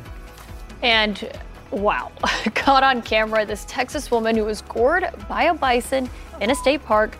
You are going to hear from her during and after that attack. Yeah, very busy Wednesday here in the country. We're going to begin, though, with this new reporting. Members of the Pelosi family will soon be able to hear audio from the 911 call Paul Pelosi made to police on the night he was assaulted. They will also get to see police body cam footage of that brutal attack. We're going to begin this morning with CNN's Jamie Gangel. Jamie, good morning to you. What do you know? Good morning, guys. Well, Don, as you said, the police, the local San Francisco police, the DA are providing members of the Pelosi family. They will be the first to hear that 911 call, which we know lasted about 3 minutes. That may be critical because as the details are coming out, we're getting sort of a real-time narration of what was going on. And, of course, the body cam footage, which the DA told CNN yesterday, you will see. So members of the Pelosi family are going to actually see the attack where Paul Pelosi was hit in the head with the hammer and his skull was fractured on. And Jamie, we have finally heard from the district attorney on last night talking to Aaron. I thought that was a really interesting, informative interview, both about what they could say and what they couldn't say. I wonder what stood out to you. So I think a combination of the DA and what we've heard from the police chief. First of all, this phone call lasted 3 minutes. We're getting extraordinary detail about what the assailant said to police, volunteered, that it was a suicide mission. And that sound you just played from the police chief, I think is critical to Anderson Cooper last night. He said that it was crystal clear to him that DePape intended to kill Paul Pelosi. And let's not forget the intended target was Nancy Pelosi. This was political. Yeah. And Jamie, so much of your coverage has also had to factor in these conspiracies that now these officers, the investigators are essentially having to debunk in real time. But it's the more the facts come out, the more like a crazy conspiracy it seems. Right. So a couple things. First of all, shame on all these people who are spreading this nonsense. I think we need a new word for conspiracy theories. I think we need to call them lies. But as far as civility is concerned, enough is enough. This is just crazy. We're living in a very polarized country. This is clearly only making it worse. I would just add, on a political note, we are a week away from Election Day. I'm not saying the Republican base that follows this is going to dramatically change, but in some of these tight races, maybe it will make a difference around the edges, Caitlin. Yeah. Well, I think you're right, Jamie. It's not lies, dangerous lies, deadly lies. Dangerous right? lies. Deadly Absolutely. lies. Yeah. Absolutely. Thanks, Jamie. Thank you, Jamie. Appreciate it. Jamie, thank you, as always. All right, let's talk about new numbers this morning. We're just days from the midterms. New CNN polls show Republicans are showing a strong position ahead of next week's midterms. The economy is at the forefront of what most of voters care about, while only 3% say crime is the most important issue this election season for them. Let's bring in CNN political director David Chalian. David, good morning to you. What do the numbers tell us? Well, this brand new batch of polling that we're bringing to you from our exclusive CNN poll deals with confidence in election results. I mean, this kind of keys off your conversation with Jamie Gengel in terms of the overall political environment. Take a look. Are you confident that the U.S. elections will reflect the will of the people? This is a divided nation. 50% are confident, 50% of Americans are not. And take a look by party. So Democrats, far more confident than not, 61 to 39%. Independents, roughly split, 49 to 51. But Republicans, 59% of Republicans are not confident that the U.S. elections will reflect the will of the people. 4 in 10 Republicans are. And if you look over time, we do see slight uptick in confidence across all parties. So a slight uptick from June, July to now, 57 to 61% among Democrats. Among independents, it's up 11 points confidence. And we've seen significant growth in confidence among Republicans, though, as I just showed you, more Republicans are distrustful than trust. Right. And, yeah. Go ahead, David. No, please. Go ahead, Poppy. I'm just asking what the numbers show about greater Republican confidence in the election system. And obviously, so much of this stems from election denialism continuing from the former president on down. Yeah. I mean, we just asked straight out, did Joe Biden legitimately win enough votes for the presidency? That's what we asked in this poll. And overall, the American population, 2/3, yes, 67%. A third of Americans, 32%, say no, he did not. Now, this is overall. I want you to look at this by party. Democrats overwhelmingly, independents overwhelmingly, but Republicans are a complete reversal of the public overall. 66%, 2/3 of Republicans say that Joe Biden did not win enough votes to legitimately win the presidency in 2020. And that Unbelievable. Yeah. David, thank you very much. Appreciate that. The White House is like, we've been in office. So. But here's the thing, though, and we can't just gloss over that. David did a great job on the numbers, right? This is more than just about numbers. This is the crux of what is happening in this country, and this is the crux of why Tuesday is so important, because people believe in lies. The election was not stolen. This was the most secure election in our history. You have to look at who has been spreading those lies. Why there is a lack of trust and confidence in the system. Running for office is still spreading those lies. And winning on those lies. And that is the bigger question rather than just, what do the polls show and what is it? The bigger question is who's doing it? And why is it happening? And why are American voters allowing things like that to happen? Because we shouldn't be. This is really important stuff. And this is why Tuesday is really important. Election deniers, quite honestly, should not have the momentum that they have right now. And there's a big the race. The truth should have the momentum. We've talked about a lot of these Senate races and who the candidates are, what they stand for. We just talked to one of the Democratic candidates for governor in Arizona, but also a race that people have not been paying as close of attention to, that is really something everyone in Washington is watching, is Nevada and the Senate race there. And, it could ultimately determine who controls the Senate. And the incumbent is really thought to be the most vulnerable Democrat in the Senate. And so who do you call to rally voters in the final campaign days? If you are a Democrat and you are freaking out right now, on the big guns, Barack Obama, of course. CNN's Manu Raju is live in Las Vegas. Manu, Democrats typically did not think they'd be worried about this seat, but now it is one of the most worrisome that they are facing. Yeah, no question about it. And Barack Obama was at a rally just north of here last night trying to fire up Democratic voters, attacking Republicans up and down the ticket, including Adam Laxalt, who is running for the Senate. Laxalt was Donald Trump's co-chair in Nevada. Obama criticizing him over Laxalt's effort to overturn the 22 election results, his ties to the oil industry, and his plans in dealing with inflation, which, of course, is a driving issue in the race. Democrats have been racking up major victories in Nevada for the better part of a decade. But next week, that trend could come to an abrupt end. First-term Senator Catherine Cortez Masto trying to cling onto her seat amid a GOP offensive that could knock off Democrats up and down the ticket here. Catherine Cortez Masto rubber-stamped Joe Biden's reckless spending. As Republicans seek to tap into voter anger over inflation and high gas prices. With polls showing the race deadlocked between Cortez Masto and her GOP challenger, former state attorney general Adam Laxalt, Democrats are calling in the big guns. I'm here to ask you to vote.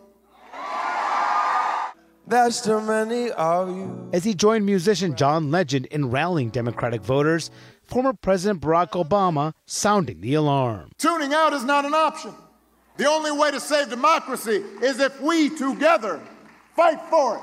But one person not at the North Las Vegas rally, President Joe Biden, who Democrats have kept at an arm's length. President Obama is here today. Why not President Biden? You know what? There are a lot of people have offered to come here. You want Biden to run for re-election? I'm focused right now on this election and making sure that I'm getting around talking to Bidens. Laxalt, meanwhile, has aligned himself with Donald Trump. So back in the Trump era, they could try to blame anybody they want. They can only blame themselves now. Appearing at a rally with the former president in rural Nevada last month, and with his eldest son, Donald Trump Jr., last week. You guys ready to take your country back? But Laxalt has limited his interactions with the press, even dodging CNN's questions at an event last week, and his campaign blocking our access to the candidate. Strategists in both parties say the two candidates are not well known among the electorate, with roughly 300,000 new voters here since Cortez Masto won her first race in 2016. And more than 30 years have passed since Laxalt's grandfather, Paul Laxalt, was a senator. The charmed life of Adam Laxalt, always looking out for himself. That has allowed for outside groups to try to define them across the airwaves, dropping nearly $110 million in just the past 2 months. Hi, guys. As she toured a major solar project outside of Las Vegas, Cortez Masto touted renewable energy. Good paying union jobs. And the bipartisan infrastructure law, and attacked Laxalt on abortion. You're in a state right now that is a proud pro-choice state. My opponent's on the other side of that. Now, this Senate race actually will not feature a single Senate debate. Democrats believe that is a concerted strategy by Laxalt, who has limited his interviews mainly to friendly media interviews. But Democrats I talked to here are also concerned that Cortez Masto has not effectively defined herself, despite being the first woman and Latina senator from the state. I asked her about those concerns. She downplayed it. She pointed to her record and noting she's a third-generation Nevadan. Caitlin? Yeah, it's been a big question on what Democrats' message is in these final closing days. Manu, thanks for that report. Don't forget, we will be covering the election very closely here at CNN. We start at 4 p.m. Eastern next Tuesday. We will be going all night with Don, Poppy, and I. Yeah, that's when it starts. When it ends, who knows? That is exactly right. Did you hear the laughing in the studio? These I guys heard know. there was a cackle in the back there. All right, the Supreme Court, though, denying Senator Lindsey Graham's request to avoid testifying before an Atlanta area grand jury investigating efforts to overturn the 2020 presidential election. So he's going to have to talk. What does this all mean? Money, money, money, money, money. Some serious cash up for grabs tonight. So what are your odds of winning the Powerball? Well, we kind of know, but we still have to talk about it. Data's here, and that means Harry Hinton is going to break down the numbers. We will be right back after this message. More CNN This Morning to come after the break.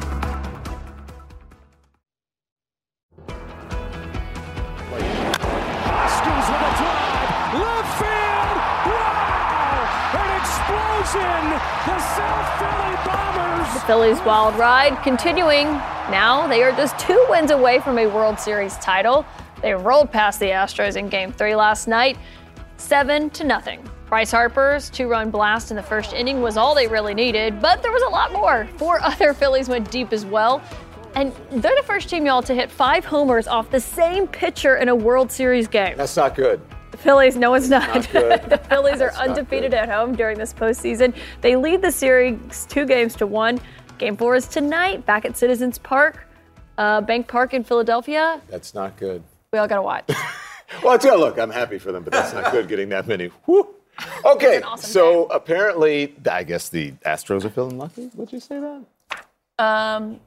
The Phillies. The Phillies? I'm sorry, the Phillies are feeling lucky? Sorry about that. The Phillies fans at home right now are like, done. What are you talking about? Oh, maybe they're feeling lucky. Are you feeling lucky? I am. Because Tell I get us why. to sit between you two people, but also because Harry Inton is coming up. So Powerball right now, huge. Tonight's jackpot stands at $1.2 billion. Second largest amount in Powerball's 30-year history. So here to break it down, our senior data reporter, Mr. Harry Inton. Data, so did you get us all tickets this morning? No, but if you want, we could have a group activity afterwards. We can all go out to the local, shop and maybe get some candy and a few tickets as well. And Don, you stole my line. I was going to say that I was lucky to be on set with y'all. Well, you are. That's true. So it's true. But why don't we walk over to this little magic wall over here, and we're going to talk a little bit about the Powerball, get an idea of what Americans are thinking about the lottery. So I think the first question that we all ask is, if you, in fact, win the lottery, would you share it with your friends and family? 87% of Americans say, yes, in fact, they would. I'm kind of iffy on it, but maybe I'd share it with Don. Definitely Poppy and Caitlin, though. Here's another big question for you. Would you quit your current job if you won the lottery? 62% of Americans said yes, they would. I think I'm in the no camp. I like being with these folks. All right. How about some lotto advice? Because I think the number one question is, how do we actually win this freaking lottery, right? How do we win it so then we can go on the vacations to wherever we want? Maybe I can go up to Buffalo, enjoy the lake effect snow and the Buffalo Bills up there. Here's the big piece of advice I would give you. Pick numbers larger than 31. Why? Because most people pick birthdays, anniversaries, dates, and of course there's no month that has more than 31 days in it. The final little nugget that I would tell you is there are no lucky states for Powerball winners. I was talking off stage with one of our producers, Annie, and she was like, don't buy a ticket in New York City. We never win there. The fact of the matter is the states with the most Powerball winnings are the ones that have the most populations. Florida, California, New Jersey, New York, Tennessee. So it's all luck, unless, of course, you pick above 31. That's actually really interesting. And I think my dad should be watching this because he always buys lottery tickets. He never wins. And we live in Alabama. We don't have the lottery, so I would have to go and buy him the tickets so he could make sure. Otherwise, people drive to states like Florida to go and get a ticket. I don't see but the computer picks a number, right? Not always. The computer picks the number. But here's the thing, right? If you're choosing the number, you don't want to split. You don't want to split. That's what I forgot to say. Sometimes when you're on TV, I'm just saying, why over 31? Because the numbers are random. Because here's the deal. If you, in fact, pick the same numbers as somebody else, you're going to split your winnings with somebody else, right? So you want that. But the computer picks the numbers. The computer doesn't care if it's 31 or 8 or Right. Here's the deal. If you and I pick all the same numbers, correct? Then we're going to have to split the lottery. We're going to have to split the winnings. What I want to do is maximize my profit. So I don't have to share my winnings with you, and then you have to come begging me for more money. It maximizes your profit, but it doesn't increase your chances. It doesn't increase your chance of winning, but increases your chance of getting the largest win. I'm just trying to get some. I got it for you. Thank you. Really interesting, Thank you, Harry. Thank you. Appreciate that. Thanks, Harry.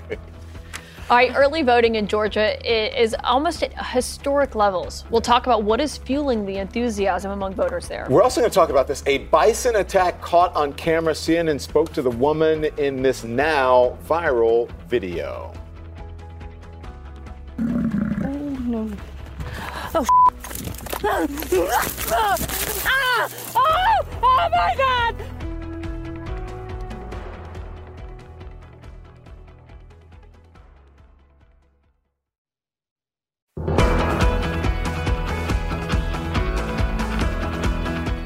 The Supreme Court has declined to block a subpoena for Republican Senator Lindsey Graham to testify in front of a special grand jury in Atlanta.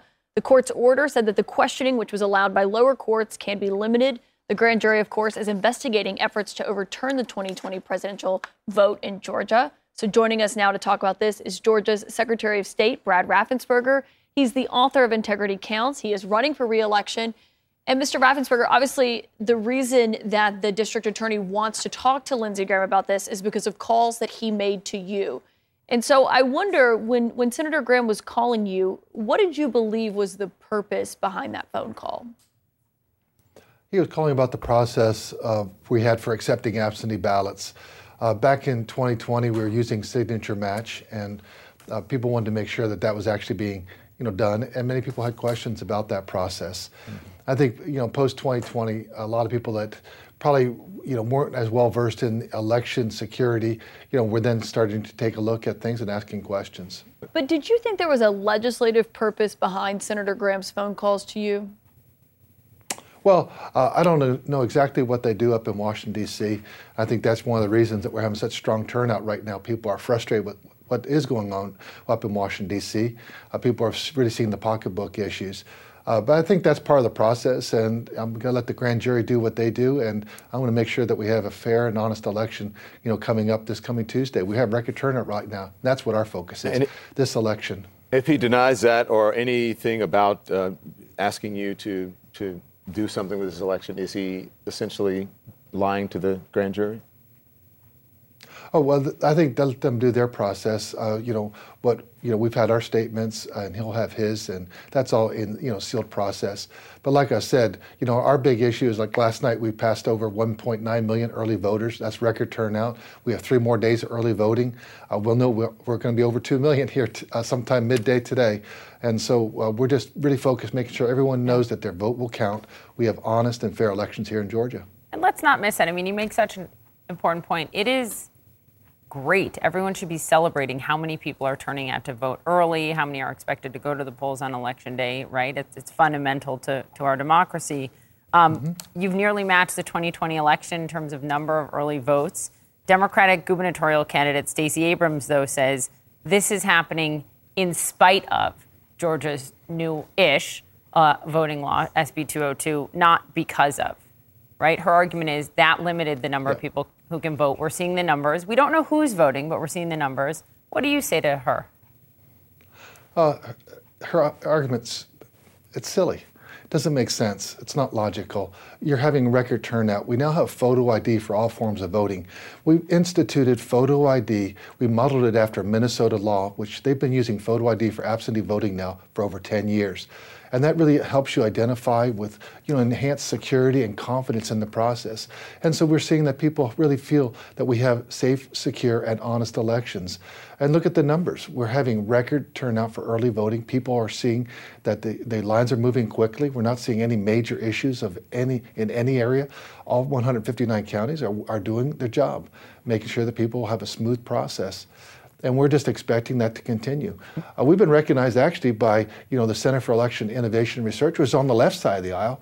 And then we've also been recognized by Heritage on the right side of the aisle for having strong, accurate, and elections with integrity. And that, I think that's accessible, and also having, the right appropriate guardrails in place, but so just we can because, identify listen, voters. I got it. Just because people are voting in record numbers, it doesn't mean that there still aren't suppressive efforts. And you look at what happened with the drop boxes, the number of drop boxes being reduced in certain areas, especially in black and brown areas. And where they can be located and the hours that they can be located. Why isn't it important? Because it worked during the pandemic. It worked during COVID. Why is it not important to open up as many places as possible to make it as easy as possible, as many days as possible for people to be able to get out and vote? Well, you made a very key point when you said about during the pandemic. During the pandemic, we had 25% of the people, were voting absentee, and that's why, as an emergency measure, drop boxes were put into as an administrative rule. But that went out after the senatorial runoffs. They weren't allowed, and so for the very first time, they were actually codified and put into state law. We're now back to about 6 to 7% of people voting absentee, so the numbers are down by 80% of who's voting absentee. But why wouldn't that be something that you would learn from? If it worked during the pandemic, it doesn't mean just because you had the pandemic. Maybe this was something that actually worked and you would learn from it and say, wow, look how many people we gave access to voting. No? Yeah, and now we have 80% less people voting absentee. They're based on population. You get one for every 100,000 voters. And then obviously next session, the General Assembly can look at it, and should that be tweaked? Should there be a few more drop boxes? But it's population based. Every county has to have one. Back in 2020, we had nearly 40 counties that did not have a single drop box. Now every county has to have a drop box. But the fact of the matter is we have safe and secure elections. We have photo ID for absentee voting, photo ID for in-person voting. We have record turnout. It's never been easier to register. We have record registrations. We have 6.9 million registered voters, active registered voters. And it looks like we will probably be pushing well over 4 million, which is what we had in 2018. We won't hit the presidential number of 5 million, but still, we're showing that it's here as the proper guardrails and accessibility. And we believe that we're the model for election integrity, but also election access. Yeah, it's remarkable the numbers. And when I interviewed Governor Kemp, he told me the same thing. He said that this is proof that what President Biden and what other Democrats have said about that new election law is wrong. Brad Raffensperger, we appreciate your time. Thank you for joining us. We know you got a lot of early voting going on, so we'll let you get back to that in Georgia. All eyes Thank you. will be on the state where he is, Georgia, coming up on Tuesday. Yeah. A couple of others, Arizona, but Georgia is a big one as well. But coming up in the next few minutes, we have caught on camera this Texas woman who was gored by a bison in a state park. Oh, you'll hear what was happening, her thoughts right as this attack was underway. Oh my God! Have you seen the video? This morning's my first time seeing the video. I haven't seen it. It's crazy. I mean, like that to use as the first time.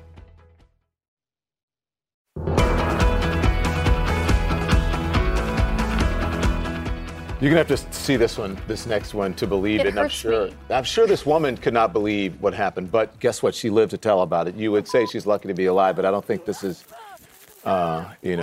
very lucky there. She was gored by a bison. You may recall that Rebecca Clark shared a video of the attack last month that exploded on social media. CNN's Ed Lavandera spoke with her. Ed joins us now from Texas. Ed, what a crazy experience. Yeah, Rebecca Clark's survival story is that. It's quite an amazing survival story, but it is more than that. It really puts the spotlight on decades of efforts to save one of the most iconic animals in North America. Walking under the vibrant sky and rustic cliffs of Caprock Canyon State Park feels like a journey into a lost age. In this corner of West Texas, this sprawling land is home to a herd of southern plains bison, a species that centuries ago dominated the landscape. Today, it's a park where the bison and the humans roam. So this is kind of just my memory wall. Last month, Rebecca Clark visited the park for a week of solo hiking. That's actually him. She didn't think the experience would end up immortalized on this wall. I want to remember that time and all the things that happened. It's a story she's lucky to tell. Come on, keep going. I just want to get by, okay? Clark recorded on her phone as she crossed paths with bison roaming past a trail, much closer than the 50-yard minimum distance recommended. At what point did you realize you were in trouble? Well, I think it's when I use profanity in my video. Thank you. I appreciate it. When I saw him turn, it's like instantly I knew he was going to come after me. Oh, no. Oh, oh my God! The bison gored Clark in the back. It was so fast. He hit me in the back, rammed me, hooked me, and then flipped me up face forward into the mesquite bush. What is going through your mind at that time? I thought I was paralyzed. You've kept the backpack intact? Oh, yes. This is my backpack. I might wash it eventually. I had to eat a lot of humble pie for this one. The bison's horn cut a wide gash in her back. I still know that I was too close. I wasn't as diligent as I should have been. Clark posted her video on TikTok. It went viral.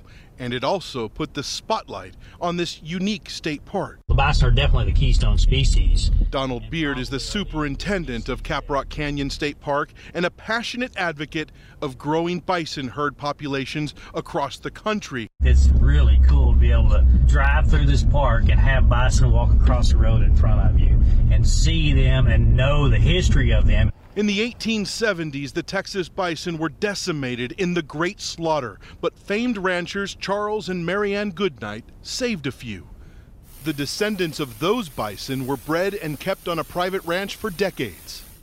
In 2011, the park released the bison to begin roaming freely through much of this 15,000-acre park. Since then, Beard says, the herd grew from 80 animals to 350. The song, "Give Me a Home Where the Buffalo Roam," that's where we live. Visitors are warned repeatedly to keep their distance. Here, the bison are king. They are survivors. You know, they've survived our best attempt at trying to get rid of them. And they're making a comeback. Has this changed your relationship with this animal? I'm sorry. Gosh, I can't believe you did this to me. I'm trying to protect the opportunity to go experience nature. This is what makes Rebecca Clark emotional. She'd be devastated if her encounter prevents others from this bison experience. You love the outdoors that much? No, I think that's... Yeah, wow. I'm so sorry. Wow. No, you just had an aha moment for me there. So, yeah. I hope I didn't keep somebody else from that. So, guys, Rebecca Clark says she is well on her way to recovery, that she'll be hiking again, enjoying the outdoors here pretty soon, by the end of the year. And Donald Beard, there, the superintendent of the park, says that his goal is to increase the bison population herds here in Texas up to 2,000. But he needs to find other places across the southern plains where these animals can continue to thrive. Oh. And Lavendera, thank you very much. Appreciate that. Thank you, Ed. President Biden and former Presidents Trump and Obama all traveling. Guess where? Pennsylvania this weekend in a last-ditch effort to energize voters before Tuesday's election. Will it make a difference? Pennsylvania's Attorney General candidate for governor Josh Shapiro is here next.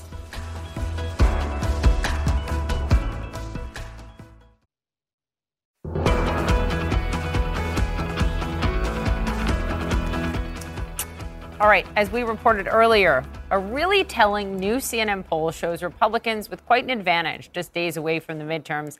And guess what? It's the economy, stupid. Remember that? And it is again. 51% of voters say that is their big number one issue. There's not even a close second. Joining us now to talk about the economy and a whole lot more, Pennsylvania's Democratic candidate for governor, Josh Shapiro. Thank you so much for being with us this morning. And let's talk about the economy. So much of this, as you know, is about inflation. And you've got a Democrat in the White House. You've got Democrats controlling the House and the Senate, and inflation is out of control. My question to you is, as governor, there's not a lot you can do to deal with inflation, but you do oversee all these state agencies, right, that deal with tax policy, that deal with grants, that deal with aid to those suffering. What would you do as governor to help people struggling with the economy, with inflation? Well, look, obviously, this is not an issue created by the governor of the Commonwealth or, the state lawmakers. But I do think we have a responsibility to address it, to bring down costs for Pennsylvania families. That's why many months ago, I leaned in on this issue and put forth a concrete plan to reduce costs for Pennsylvanians. First, we would cut business taxes. Second, we get rid of those nuisance taxes here in Pennsylvania, like the cell phone tax. Every Pennsylvanian with a cell phone pays 11% more on their bill each month. Third, we're going to double what's known as the property tax rent rebate and double the number of seniors that are eligible for it. That's going to help seniors with rising costs be able to stay in their homes. And finally, for those who are dealing with pain at the pump, I want to give them all an immediate $250 gas tax rebate. If you have two cars, $500 and so on and so forth. The bottom line here is we have to cut costs for Pennsylvania families. This problem may not have come from Pennsylvania, but I think we need to address it here. And I'm the only candidate that's put forth a plan to do just that. But since we're on this poll, okay, and let's take a look at what's happening here. The economy, number one, right? And it's always, as James Carville said, the economy's stupid. We get that. But surprising, so Democrats are running on abortion. It is number two, but it is a far number two. 51% economy, 15% for abortion. And crime, if you look at the Republican message, it's 3%. It's at the bottom of the list. What is a disconnect here for Democrats on abortion and Republicans on crime? Look, I can't speak for national Democrats or national Republicans. I can speak to what I hear in Pennsylvania every day. And I would just tell you, I think Pennsylvania voters, Republican and Democrat, they know how to walk and chew gum at the same time, Don.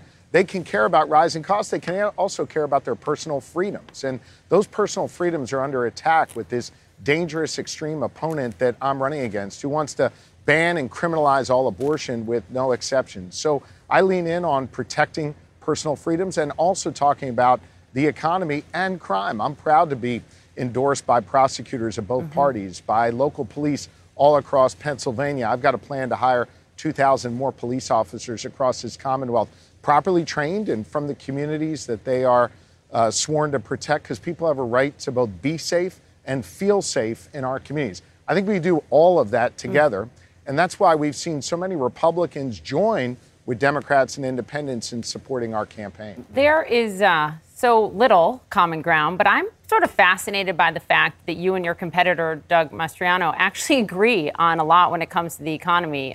You agree you both want to cut taxes. You actually want to cut corporate taxes almost twice as much as he does. You want to cut the corporate tax rate 4% by 2025. He wants to cut it 2.5% by 2030. You're campaigning on that bus with President Biden, who has talked in the last week about corporate war profiteering. He said, let's make sure the wealthiest corporations pay their fair share. I know Pennsylvania has the second highest corporate tax rate in the country, but you and the president seem on sort of a different page. Are you? Well, look, I'm not paying a whole lot of attention to what the president's plan is or what people in Washington, D.C. are paying attention to or talking about. I'm focused on what Washington County, Pennsylvania needs. And what they need right now is more money in their pocket. If we're going to spur economic growth here, then we need to cut taxes and raise wages. That goes hand in hand. I think that's a common sense approach that's going to help our economy. And that's what I'm focused on, the people of Washington County, not the noise coming out of Washington, D.C. And I know President Biden is coming to campaign with you on Saturday. We see you have been on this bus tour, I know, across. We see the bus behind you. It looks a little chilly there. What bus tour? There's a big giant. It's right there. Yeah. It's right there. Y'all are welcome to join me anytime. Hey, we might come down and just do that. Do the morning show from the bus. Maybe we will. Do you think you can fit all three of us on there? We had an election express here, and now remember that? Remember the election express? But can I ask you about something that we are seeing from our reporters on the ground in Pennsylvania? And this is really fascinating to me. Sure. And they are hearing from voters who you are deeply popular. Your polls aren't even really that close, who are voting for you for governor. But when it comes to the Senate, they are voting for Mehmet Oz. What do you make of that? Well, look, Caitlin, we'll see what voters ultimately do at the end of the day. Obviously, I'm for John Fetterman, and you couldn't have a clearer contrast in both of these races. But I'm focused on making the case against Doug Mastriano, who's by far the most dangerous and extreme candidate running in the nation. I think if you look at Pennsylvania's history, though, our voters are discerning. We've seen a long history of ticket splitting across Pennsylvania. I'm proud of the fact that so many Republicans have joined with Democrats and independents in supporting me. Look, I think they recognize this is a moment where we got to take off the red jersey and the blue jersey and just wear the Pennsylvania jersey with everything that's at stake, with our personal freedoms being threatened by the likes of Doug Mastriano, with our democracy that was born right here in the Commonwealth of Pennsylvania 246 years ago under attack. We need to stand tall around the values that we hold dear: democracy, freedom, and our love of this country. And that's something that's uniting Republicans, Democrats, and independents behind my candidacy, and I'm honored to have that support. You know what I think the biggest lesson here is in this? Go on, I'm sorry. I've just got one question about that, because you said you are supporting John Fetterman. I thought Don was about to drop some knowledge. I was about to drop some knowledge, but Sorry, Caitlin has a question for you. I'll drop it after Caitlin. Don is always dropping knowledge. I'm sorry. I do have a quick question because Caitlin. you said that you're supporting John Fetterman, and you talked about what's at stake in this race. Do you believe that John Fetterman, though, to assuage voters' concerns, should have his doctors brief the press? That's obviously a decision John's going to make. I'll actually be with him tonight in State College. We'll be rallying students at Penn State. But that's ultimately his call. Yeah. Knowledge drop time. My knowledge drop time was, and it is, look, I think the biggest lesson in here is Give it to us, Don. It's branding. You got the bus and you got the jacket and you stayed on message. You're like, this isn't about this person, it's about me. It's not about what's happening in the nation, this is about what's happening to the people in Pennsylvania. You're good, staying on message, but I'm making a joke about your branding, but nice jacket, by the way.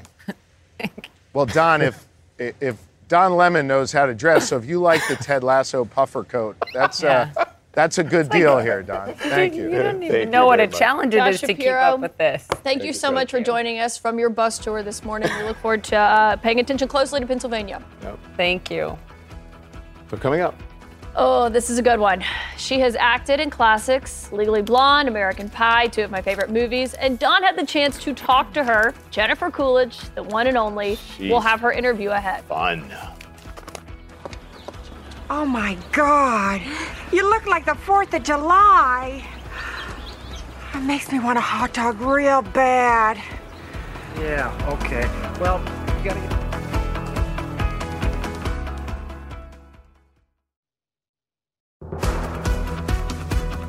Definitely have seen Jennifer Coolidge. Maybe you don't know her name, but you've seen her in everything. But her most acclaimed performances are probably in the current HBO's White Lotus and Netflix, The Watcher. Everyone is watching. She is a streaming star right now. She will make you laugh. And recently I got a chance to sit down with the actress in New Orleans at her home. Here's our interview. I'm a huge, huge fan of yours. Is that okay? Can I fan out a little bit? Please, yeah, why not? Yeah. You're an Emmy Award winner. You've been on the big screen, you've been on the small screen, and now you're the streaming star holding it down on HBO and Netflix. What is that like? It's way more enjoyable if you never expected the moment to happen. So I just, I think it's the surprise of it all that makes it so fun, just because I truly believe if I had expected this all to happen, it never would have happened. I don't know, who knows? And you know what, sometimes I think, I don't even want to analyze it because I don't want to jinx it. It's just this weird, lucky moment. What do you mean weird lucky moment? You mean to have success at a ripe young age of who we won't say, but... Yes, don't say. Because Hollywood is it's like youth. I mean, I think one of the reasons I think people have had such maybe a big response on both shows that sort of, came out and stuff like that is that I think a lot of people, even especially, I think COVID has something to do with it. It's like, I think a lot of people want to feel like they have a chance at something that maybe they thought it was a missed chance. And I think I'm a good example of that. And I am deeply, deeply insecure. I know a lot of rich, white, f***ed up people. So let's have fun, okay? When you think about White Lotus, right? Because this is the success, it happened during COVID and everybody was watching. I watched it, actually binge watched it when I had COVID.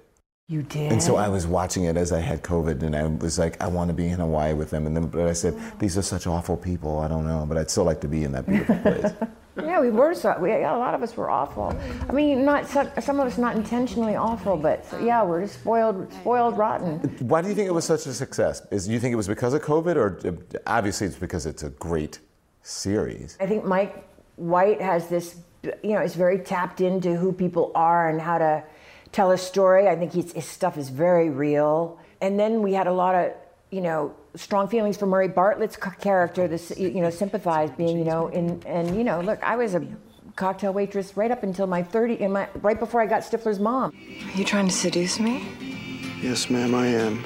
And the big screen, at least when I came to know you, as a sex symbol, as Stifler's mom. Like, people were like, Stifler's mom is hot. I'm just really glad the Weis brothers didn't cast a supermodel for that role, because I think they wanted a woman who might be in the neighborhood and not look, like not a super. I'm really glad that they went with someone kind of normal, if I am, if I can pull that off. Like, I thought it was like a normal woman that, like, just some kid would maybe have a crush on. Let's go to The Watcher now. Yeah. Your other success that's also airing at the same time. Excuse me. Did indentured servants build this home, do you know? What? I mean, how would I know? It's scary. Yeah. It's creepy. I think people love that when it's a true story and it really did happen to some people. Creepy people are always more interesting than monsters. You know what I mean? Like, if it's any sort of robot or anything like that, nothing is creepier than a creepy human. I think the folks in streaming now have more of an influence on the culture and are even in some ways bigger stars than people on the screen, on the big screen, in the box office, I should say, that go to movie theaters. I feel like maybe the people that are watching, streaming these shows and stuff like this, aren't as in love with perfection as the previous audience. I make a million wrong moves in a day, and I think maybe the streaming people like that. I think you're right about that. You do? I think that's part of the success because it's more relatable. No one's ever said I'm right about anything. You're... She's amazing. Thanks for turning me. Caitlin said, "Can you get Jennifer Coolidge?" And I did. I felt challenged to go and interview her. We wanted to have her here on the set, but she could only shoot it down. That show is so good. Yeah. Mike White, Dave Burnett, behind it, they're amazing. And The Watcher as well. What's your mission in life for me, Caitlin? Is to get Poppy to watch White Lotus because it is that good. And that interview was so good. Hearing her talk about her career and how it got started, and she was grateful they didn't cast some supermodel, and she looks amazing there. Yeah. Did you watch the first episode of White Lotus? I haven't watched the first episode of season 2 because it was on Sunday right before we were getting ready for this show. I watched it last night, by the way. Good? Yeah, it's really, really, okay. really good. All right, my Saturday night plans. The thing is, streaming stars now have just as big an influence or as much impact or more than box office movie stars because everyone is watching streaming and everyone is watching The White Lotus, HBO Max. And if you don't have it, make sure you sign up. And also The Watcher is on Netflix. You can catch that as well. Thank you so much for joining us, everyone. We'll see you back here tomorrow morning. Newsroom starts right now. Day 2 of the book. That's it for this episode of CNN This Morning. You can check out our lineup of podcasts and showcasts at cnn.com/audio or in your favorite podcast app. Thanks for listening. Now streaming exclusively on Max, a new CNN flash doc about the album that has Nashville talking, Call Me Country, Beyoncé and Nashville's Renaissance. Watch it at max.com/callmecountry. Max subscription required.